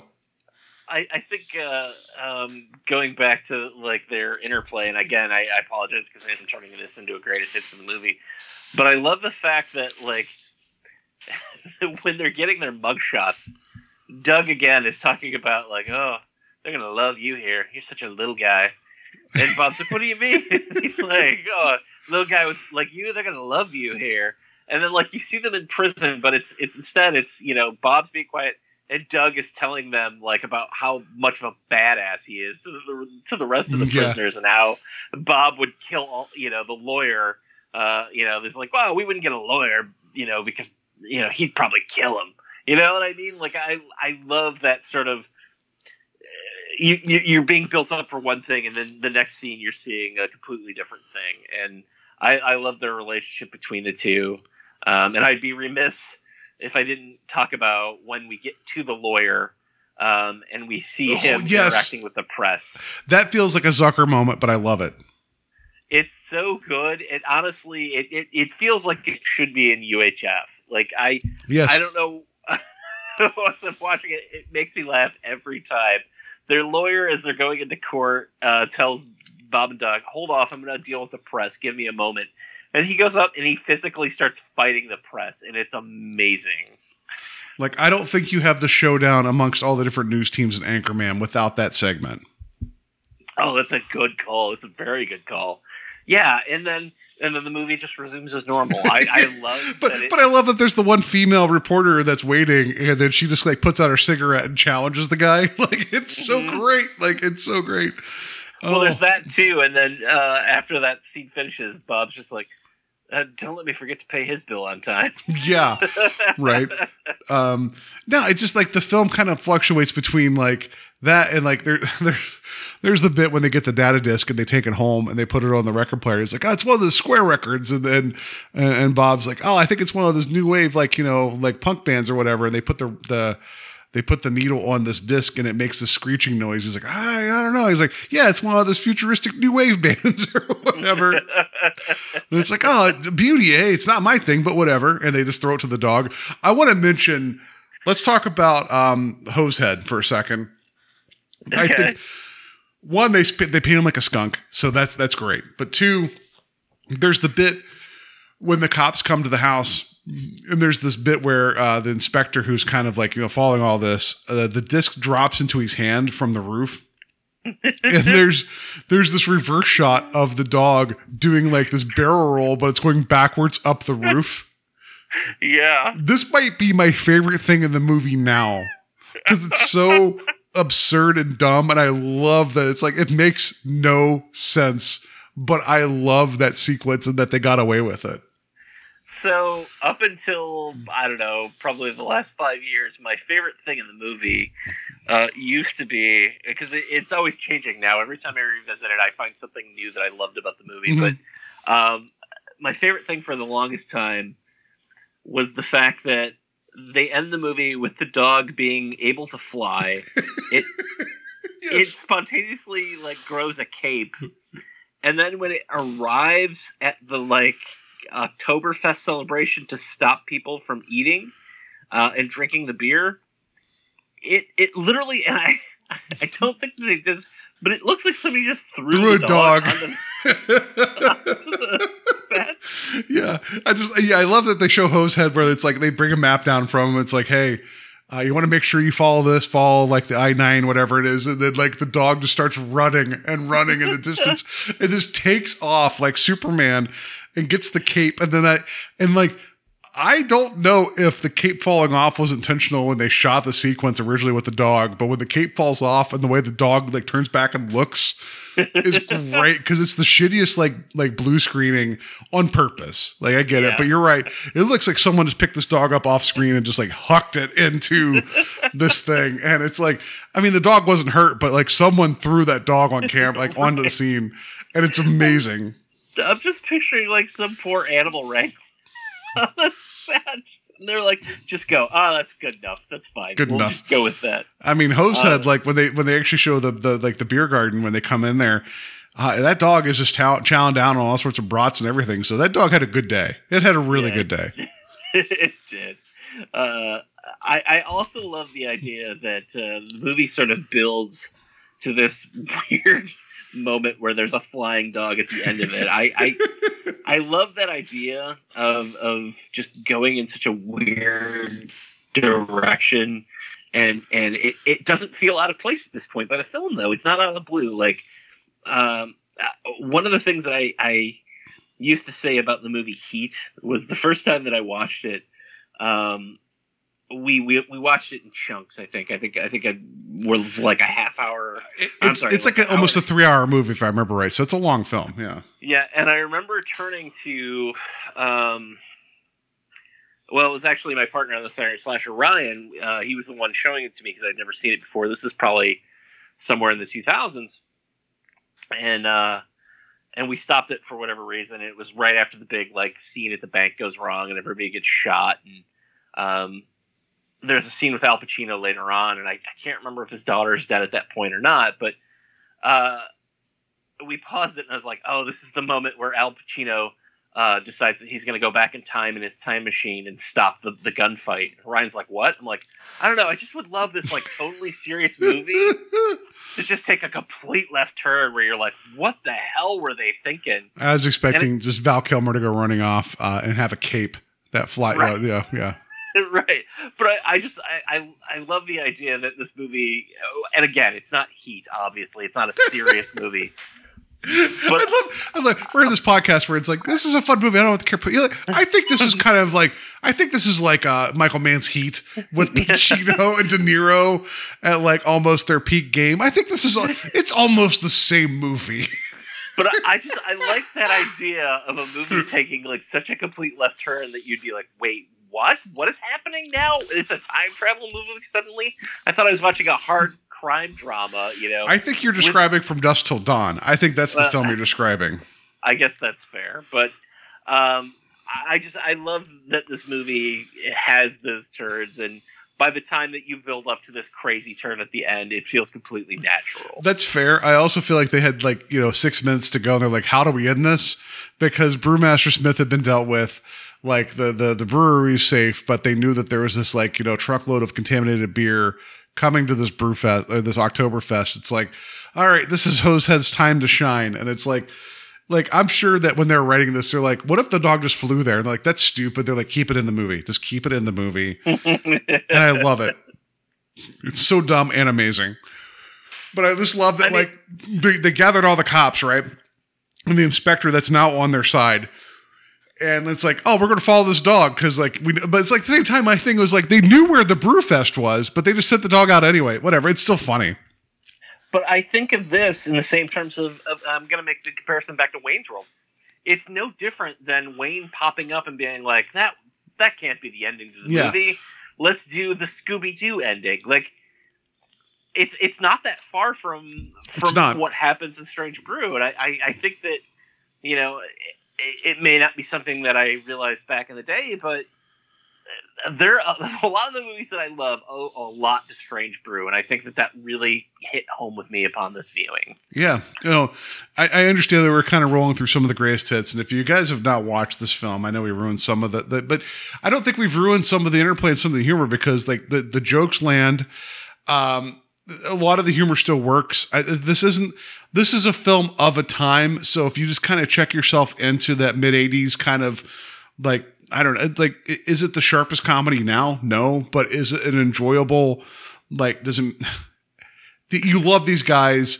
There's no ill will in this movie. It's just a fun movie with fun jokes, with fun people doing it. Yeah. No, I'm sorry to interrupt you. I just want to go back to this too, is that there's not a mean bone in this movie's body at all. There's no cynicism. There's no...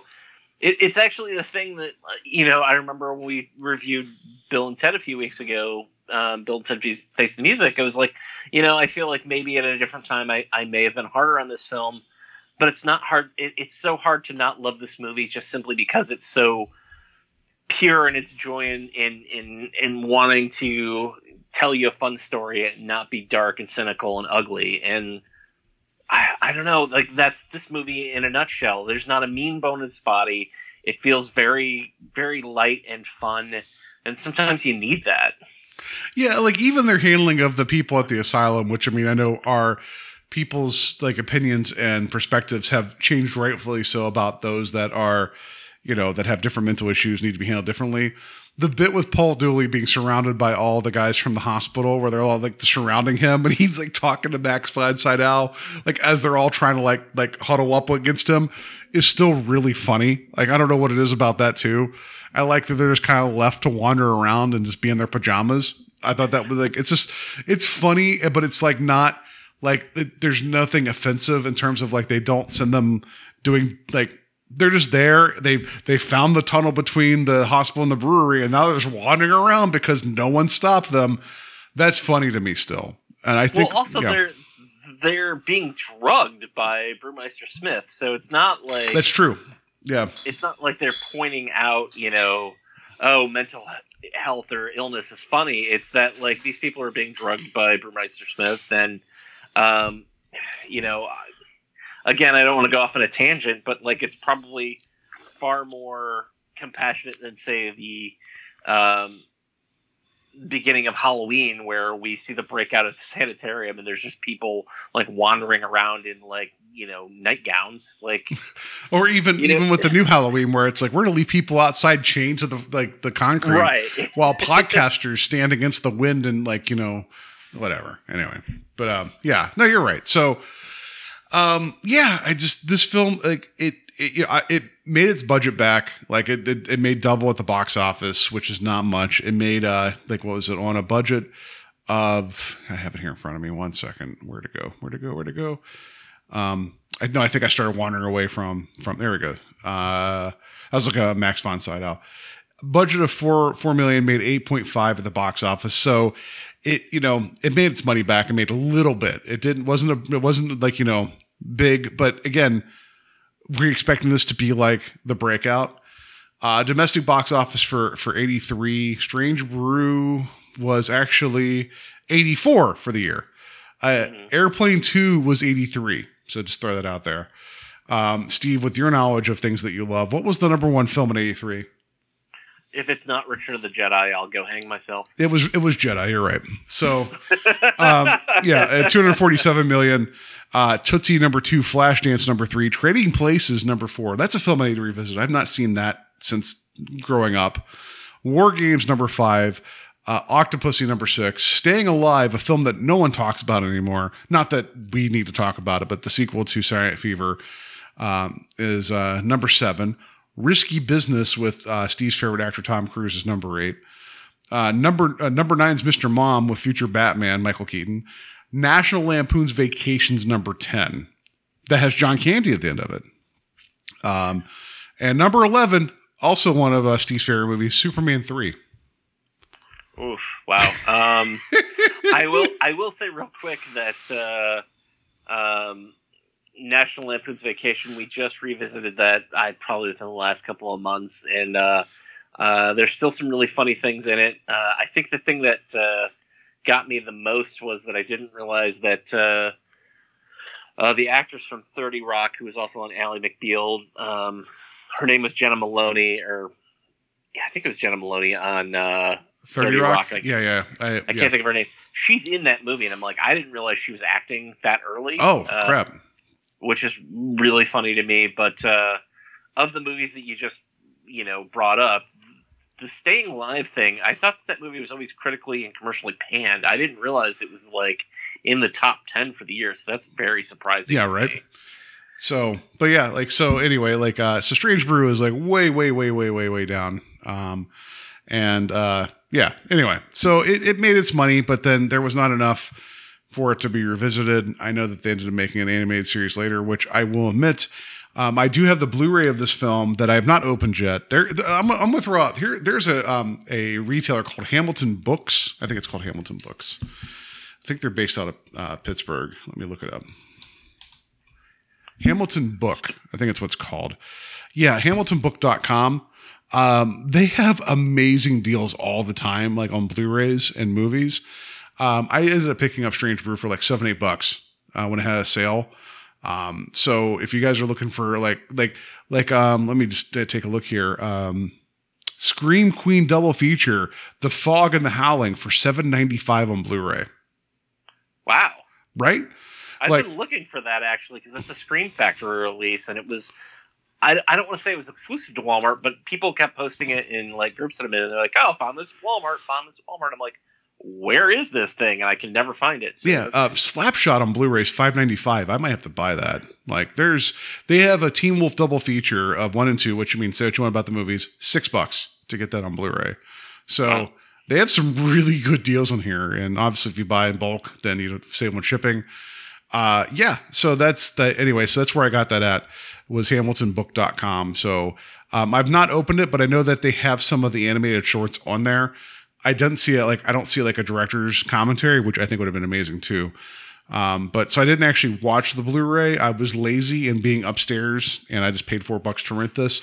This movie is easily available. If you've not seen it in forever, watch it. You deserve a laugh. And if you've never seen it, watch it. You deserve a laugh. It's a fun movie.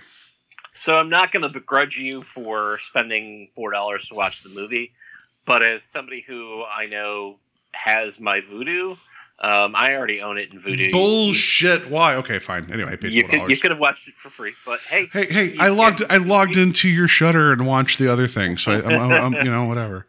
The other thing that I was going to mention was that there are two things. One is that there was and while it's not a straight adaptation, there was a book that was released and the film came out that I just found out about.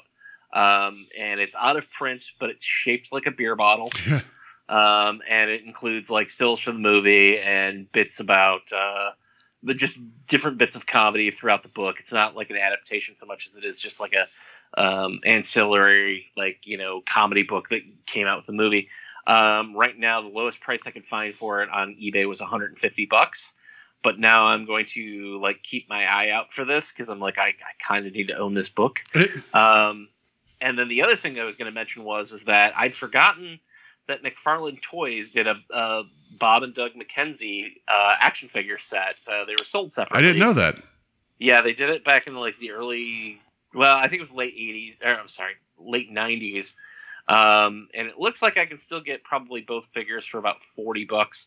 And I'm now thinking I may spend that money to get me a Bob and Doug McKenzie action figure. But what's interesting is that they were going to make a sequel in '99, and it was called Homebrew, and it was supposed to be about them being conned into opening their own home brewery. And the financing fell through, but at one point, one of the people who was looking to finance it was Todd McFarlane. That makes sense. He's Canadian Canadian AF, as they say. So yeah, I thought it was funny because I'm that explains why he did toys of them for one. But I'm I kind of want to know what that movie was. And while I haven't seen any of the animated series, I need to look that up or seek that out. And then also there was I believe it was an SCTV special that was called 2-4 Anniversary that I think they filmed something. They filmed a whole new thing for, and it looks like it was on DVD and it's out of print now, so I'm going to seek that out as well. So I just wanted to throw those out there. But if anybody out there comes across that Strange Brew book and they want to get rid of it for less than $150, hit me up. Yeah, so I'm also going to tease one more thing for you from this Hamilton book that you may already own, but if not, you're going to buy this immediately. It's not a figure. It is, where is it at? I saw it here. It was the Max Fleischmann Superman collection, $6. Yeah.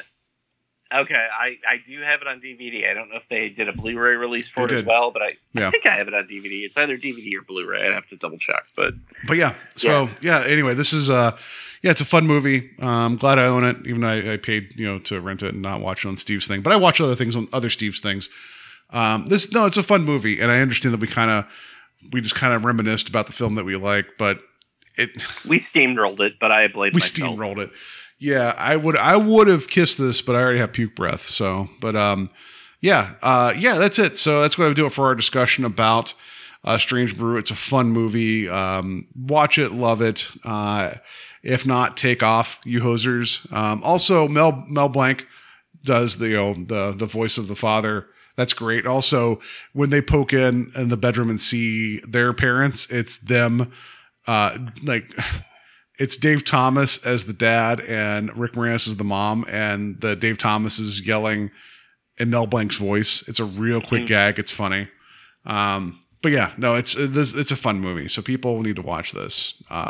That's all I could say. Sometimes we just love a thing and we love it. So if you've not seen it, check it out. If you've not seen it recently, check it out. That's what I got to say.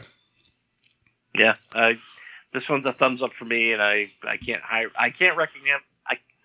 recommend it highly enough. I think of, my recommendation last week for basketball.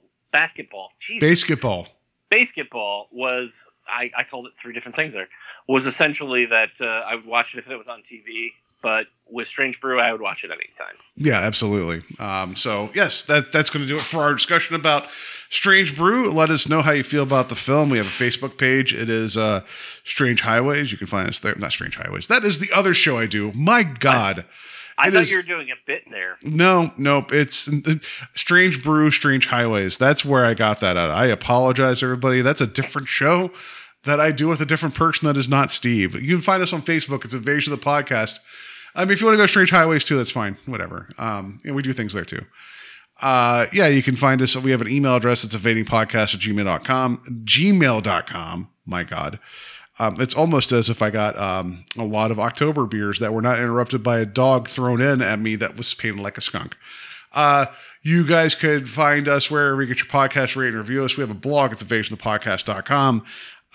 It has not been updated since Strange Brew came out, so it's not been updated since 83. That's not true. I keep trying to kick the tires to think of something to write about.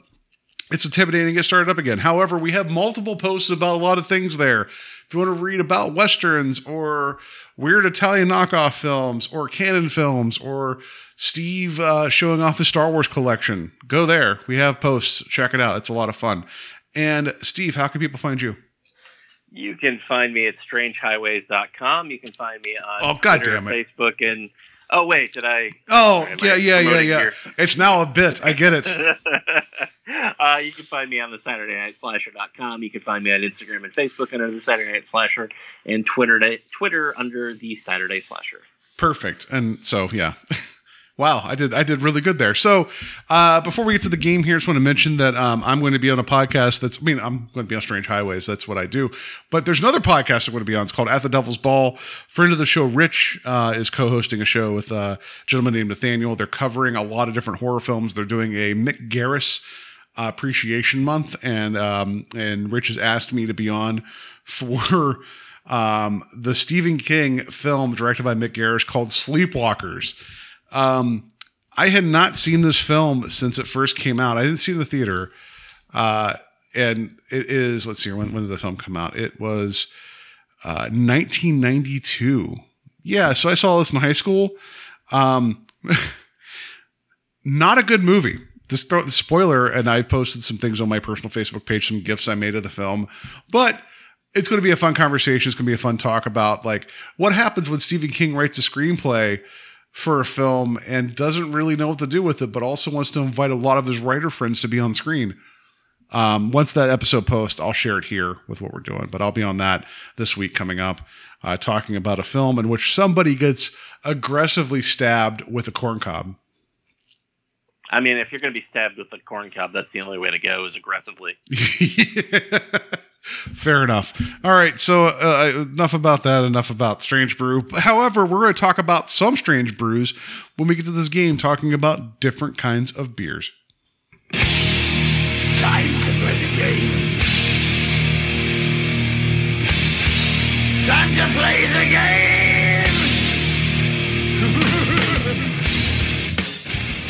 All right, before we get to the game, I just realized that I have another Strange Brew story real quick that I want to punish Steve with here. So this actually wraps up the entire episode really, really well because it ties into a lot of different not comments, but like parts of the episode, I should say. So we love the movie. I love the movie. Playing World of Warcraft 10 plus years ago, I saw a random person running around with the guild named Strange Brew, and I'm like, I need to be in this guild. So I got in the guild, and then eventually they ended up doing some. A guild's a collective of people that like. Anyway, the name Strange Brew. Just deal with that, Steve. Just accept it. It's like they're the clan, whatever you want to use. Group of people, Strange Brew. Our tabard had a beer mug on it. It was amazing. And so eventually we ended up working with this other guild called Legends of Poker. I ended up joining them. None of us play poker. It's just a funny name. Fast forward to 4 years ago. When I got married out in Vegas, a couple of the people from the Guild Legends of Poker showed up to my wedding. So if it hadn't been for my love of Strange Brew, I wouldn't have ended up in that other guild. I wouldn't have had friends, like some of the friends show up to my wedding. That's kind of like a weird thing because we mentioned Blizzard and the movie and everything. So I owe a lot to Strange Brew. That's a very nice story. I have to admit that whenever I hear somebody talk about gaming and then refer to their clan, I always still just like kind of flinch. Well, But, I mean, I don't know how to, other it's a than that- guild. It's a guild, not a clan, but I don't know how else to quantify. It's a grouping of people that accept, they agree to be together with the banner and a title under their name of what guild they're in. And again, that's not a comment on you. I've had other people use that term as well, and I'm like, I don't know, it just doesn't sit well with me. So that was not a comment on you. No. Like clans aren't a thing, and World of Warcraft guilds are. So anyway, yeah, I've seen. So there's some wonderful and tasteless guild names out there. I'll just say that. Anyway, I have a guild I've created called Snake Jazz, which is a reference to a Rick and Morty episode that I think I showed you. Yes. So anyway, yeah, that's my story about Strange Brew, and then how that, yeah, whatever. Anyway, so yes, it was my love of the film that got me into a guild, that got me into another guild, that friends came to a wedding. So anyway, and then those friends are in a photo in which, distant in the background, you see a sign that says strippers 24 hours. So it's all amazing. All right, so the game here is very similar to the one I put out to you a couple weeks ago in regards to the Vacation Bible School. Every microbrewer and whatever, they have to have a funny name for their beers, and I will be a sucker and buy them because the names always make me laugh. And I'm like, yeah, but some of this gets a little bit much. But I want to ask you, I got 10 of them here. And I'll give you like the subject, and I'll give you the two names. You tell me which one is the real beer and the fake one. Right? All right. So I have two here. The first two here are going to be Star Wars related. So the first of the two questions I want to ask you is Rise of the Hopwalker or The Last Jedi IPA? Ugh, they're both terrible. I'm going to say Rise of the Hopwalker. Is the real one? Yeah. No, it's The Last Jedi IPA. Yeah, they're both terrible.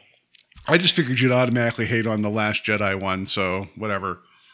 No, I mean, and again, I don't know when these were released or whatnot, but I just, I could see somebody coming out with Rise of the, well, yeah. Yeah. We've had this discussion. No, there's so many that are IPAs that lean on the hop thing. Like there was one, I couldn't come up with another dumb one. It was Optimus Prime. I couldn't think of another convincing Transformers one, so I didn't use it. The second one here is it Imperial Stout Trooper or Sarlacc Peach Pit Double IPA? Imperial Stout Walker is a way better name, but I feel like the Sarlacc one is real. It's Imperial Stout Trooper, so okay. Yeah, all right. Yeah, you do know Coors Light. That's about it. I guess we're finding that out now. So, all right. All right. Next one is Star Trek related. Is it Beam Me Up Scotch Ale or Wrath of Pecan? Wrath of Pecan is cleverer, so I'm going to say Beam Me Up Scotch Ale. It's Wrath of Pecan. And then because there actually isn't a pecan in the ingredients, like wherever this was made, they had to change the name a little bit. So it became Wrath of Pecant, like as in peccant. Like, all right. 0 for 3. Wow. All right. So this next one is Monty Python related. Holy Grail Ale or Tis But a Scratch Black IPA? A Tis But a Scratch IPA is way cleverer, so I'm going to say that one. Holy Grail Ale is the real one. All right. Damn it. Right? Wow, I am. Yeah. Even a coin flip would have gotten some of these. All right. So yeah, I know. Next one is Anchorman related. Is it Sex Panther or Whammy Blonde Ale? Oh, man. I want to believe it's Sex Panther. Sex Panther's right. So there you go. Oh, thank God. I finally got one right. There you go. Let's see here. I'll do this one. This next one is, Mel Brooks' Young Frankenstein. This next one is is it Abby Normal or Dr. Frankenstein Hefeweizen? I want to say it's Abby Normal. You're right. And I mispronounced Frankenstein Hefeweizen. I just made that one up. So Abby Normal is right. That's the correct one. So now you're 2 of 5. So you're getting there. You could still break even. You could still fail this. You could still get a D or an F. All right. So, all right. Next one we got here is The Shining related. Is it either Red Rum Ale or Stout 237? Boy, Red Rum Ale sounds more realistic, but Stout 237 is actually pretty clever. Yep, it's Red Rum Ale. So, all right, all right. So you're gonna be at like maybe 40% if you get these next couple. All right, I got 3 more. This next one's Back to the Future. Is it either Mr. Fusion Coffee Porter or Doc Brown Brown Ale? I'm gonna say Doc Brown Brown Ale. You're right. All right. I liked Mr. Fusion. I thought that was better. But anyway, this next one is it's Arnold Schwarzenegger. Is it either I'll be back or get to the hopper? I'll be back probably is more is at least more marketable, but get to the hopper is amazing. So I'm gonna say get to the hopper. You're right. That's the one. I couldn't think of like another Predator one, but I was like, I'll be back. That makes more sense. All right. So last one here is George Romero related. Is it Dawn of the Red or The Gonk Goze? Ooh. I'm going to say Dawn of the Red. And you're right. So there you go. You got what? 4 out of 10? Good enough. What a nice way of saying you failed. Yeah. Yeah. Whatever. You tried. Don't worry about sugarcoating it. Don't worry about. You just go back to your Coors Light. It's fine. So, all right. So that's going to do it for our quiz. I hope people enjoyed that. There's plenty of other beers out there. Like there was a what was it called? There was a Tarantino one that was was it Blood Orange Pulp Fiction or something? I just couldn't think of anything better to go with it. Like I was like Demango. I'm like, I'm not going to say Demango. That's not funny. Like so, So, but yeah, there's plenty. There's like 8,000 Star Wars beers because of course there are. But yeah, there you go. Which would make me wonder, like Disney's fairly litigious as far as I know, but. Yeah, but I mean, if you kind of like do a little bit of like fudging of things, like there's actually official Star Trek beers. Like we have a Klingon blood red like ale or something. We have a bottle for it that says it has a warbird on it. What do you call it? Bird of prey, whatever it is. The Klingon ship is. I have that. Or is it Romulan? I can't remember. I think Klingons have the bird of prey, right? Well, I feel like Romulan ale is pops up throughout Star Trek. That's fair. But there was a brewer that actually had licensed Star Trek beers. And we have one of the bottles somewhere. But yeah. But I also know like Carol and John's will do like their like the comic shop near us, they'll do like weird one-offs as like a thing. And so they'll have some fun stuff like a Wakanda wheat ale. Like they'll have other things too. Like so whatever. It's fun. But yeah. Steve doesn't understand beers outside of Coors Light. That's what we established. Or Milwaukee's Best. He doesn't understand outside of that. Natty Light. He doesn't understand. Schlitz all the way. Yeah. Anaconda malt liquor. Anyway, so, all right. That's going to do it for us this week. Next week, we're going to actually go back to our year of animation because it is the end of the month. We've not actually covered a film yet that's animated before we get into October. We'll talk more about October and Halloween and all the things that we do because we normally devote an entire month to Halloween stuff. Behind the scenes, we haven't really decided exactly what we're going to do yet, but we have some ideas. But that's next week. So we'll talk about that next week. What we're covering for the year of animation is a film called Persepolis. It is from 2007. It's available to watch on Vudu, so Steve probably already owns it and doesn't tell me until after I pay money for it.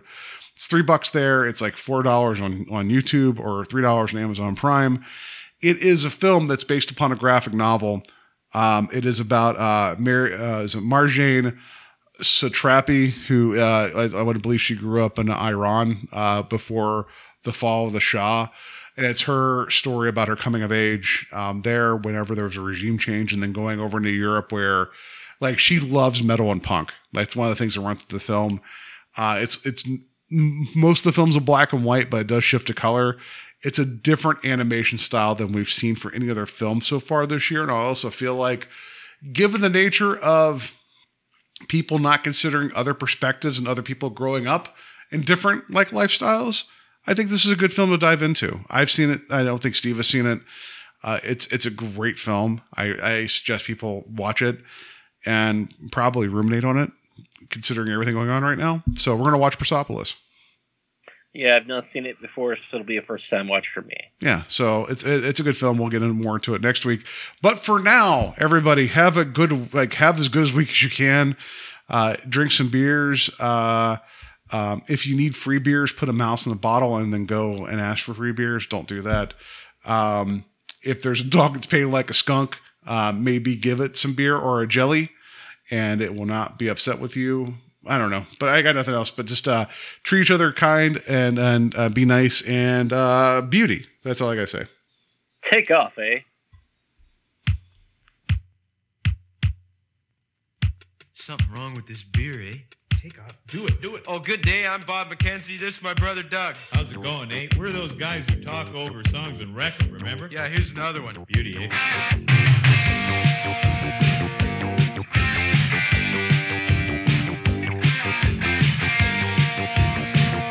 Okay, don't talk here. Why not? Because the guy's gonna sing. Hey, I went to the doctor. Nobody home, so I called up the hotline. I wait for the tone. You see, I met me a woman. She took me home, gave me some strange brew that won't leave me alone. Now I'm so weak, don't feel so good. I'm so weak, drank more than I should. Too much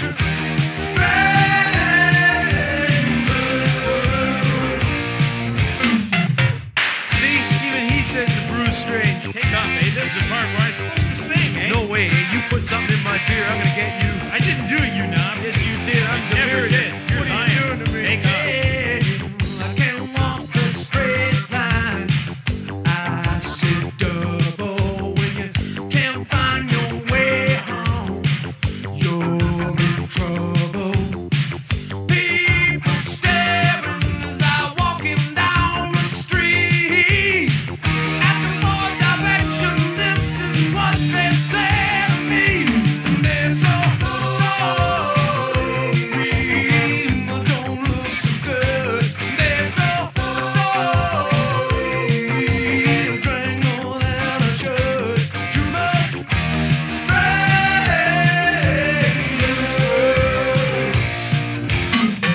strange. Okay, Doug, you take a swig of this beer then. Yeah, okay.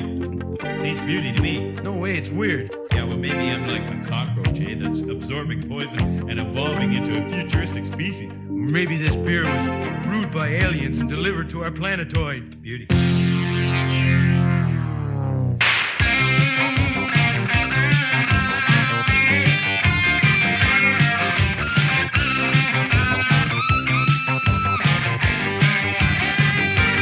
Too much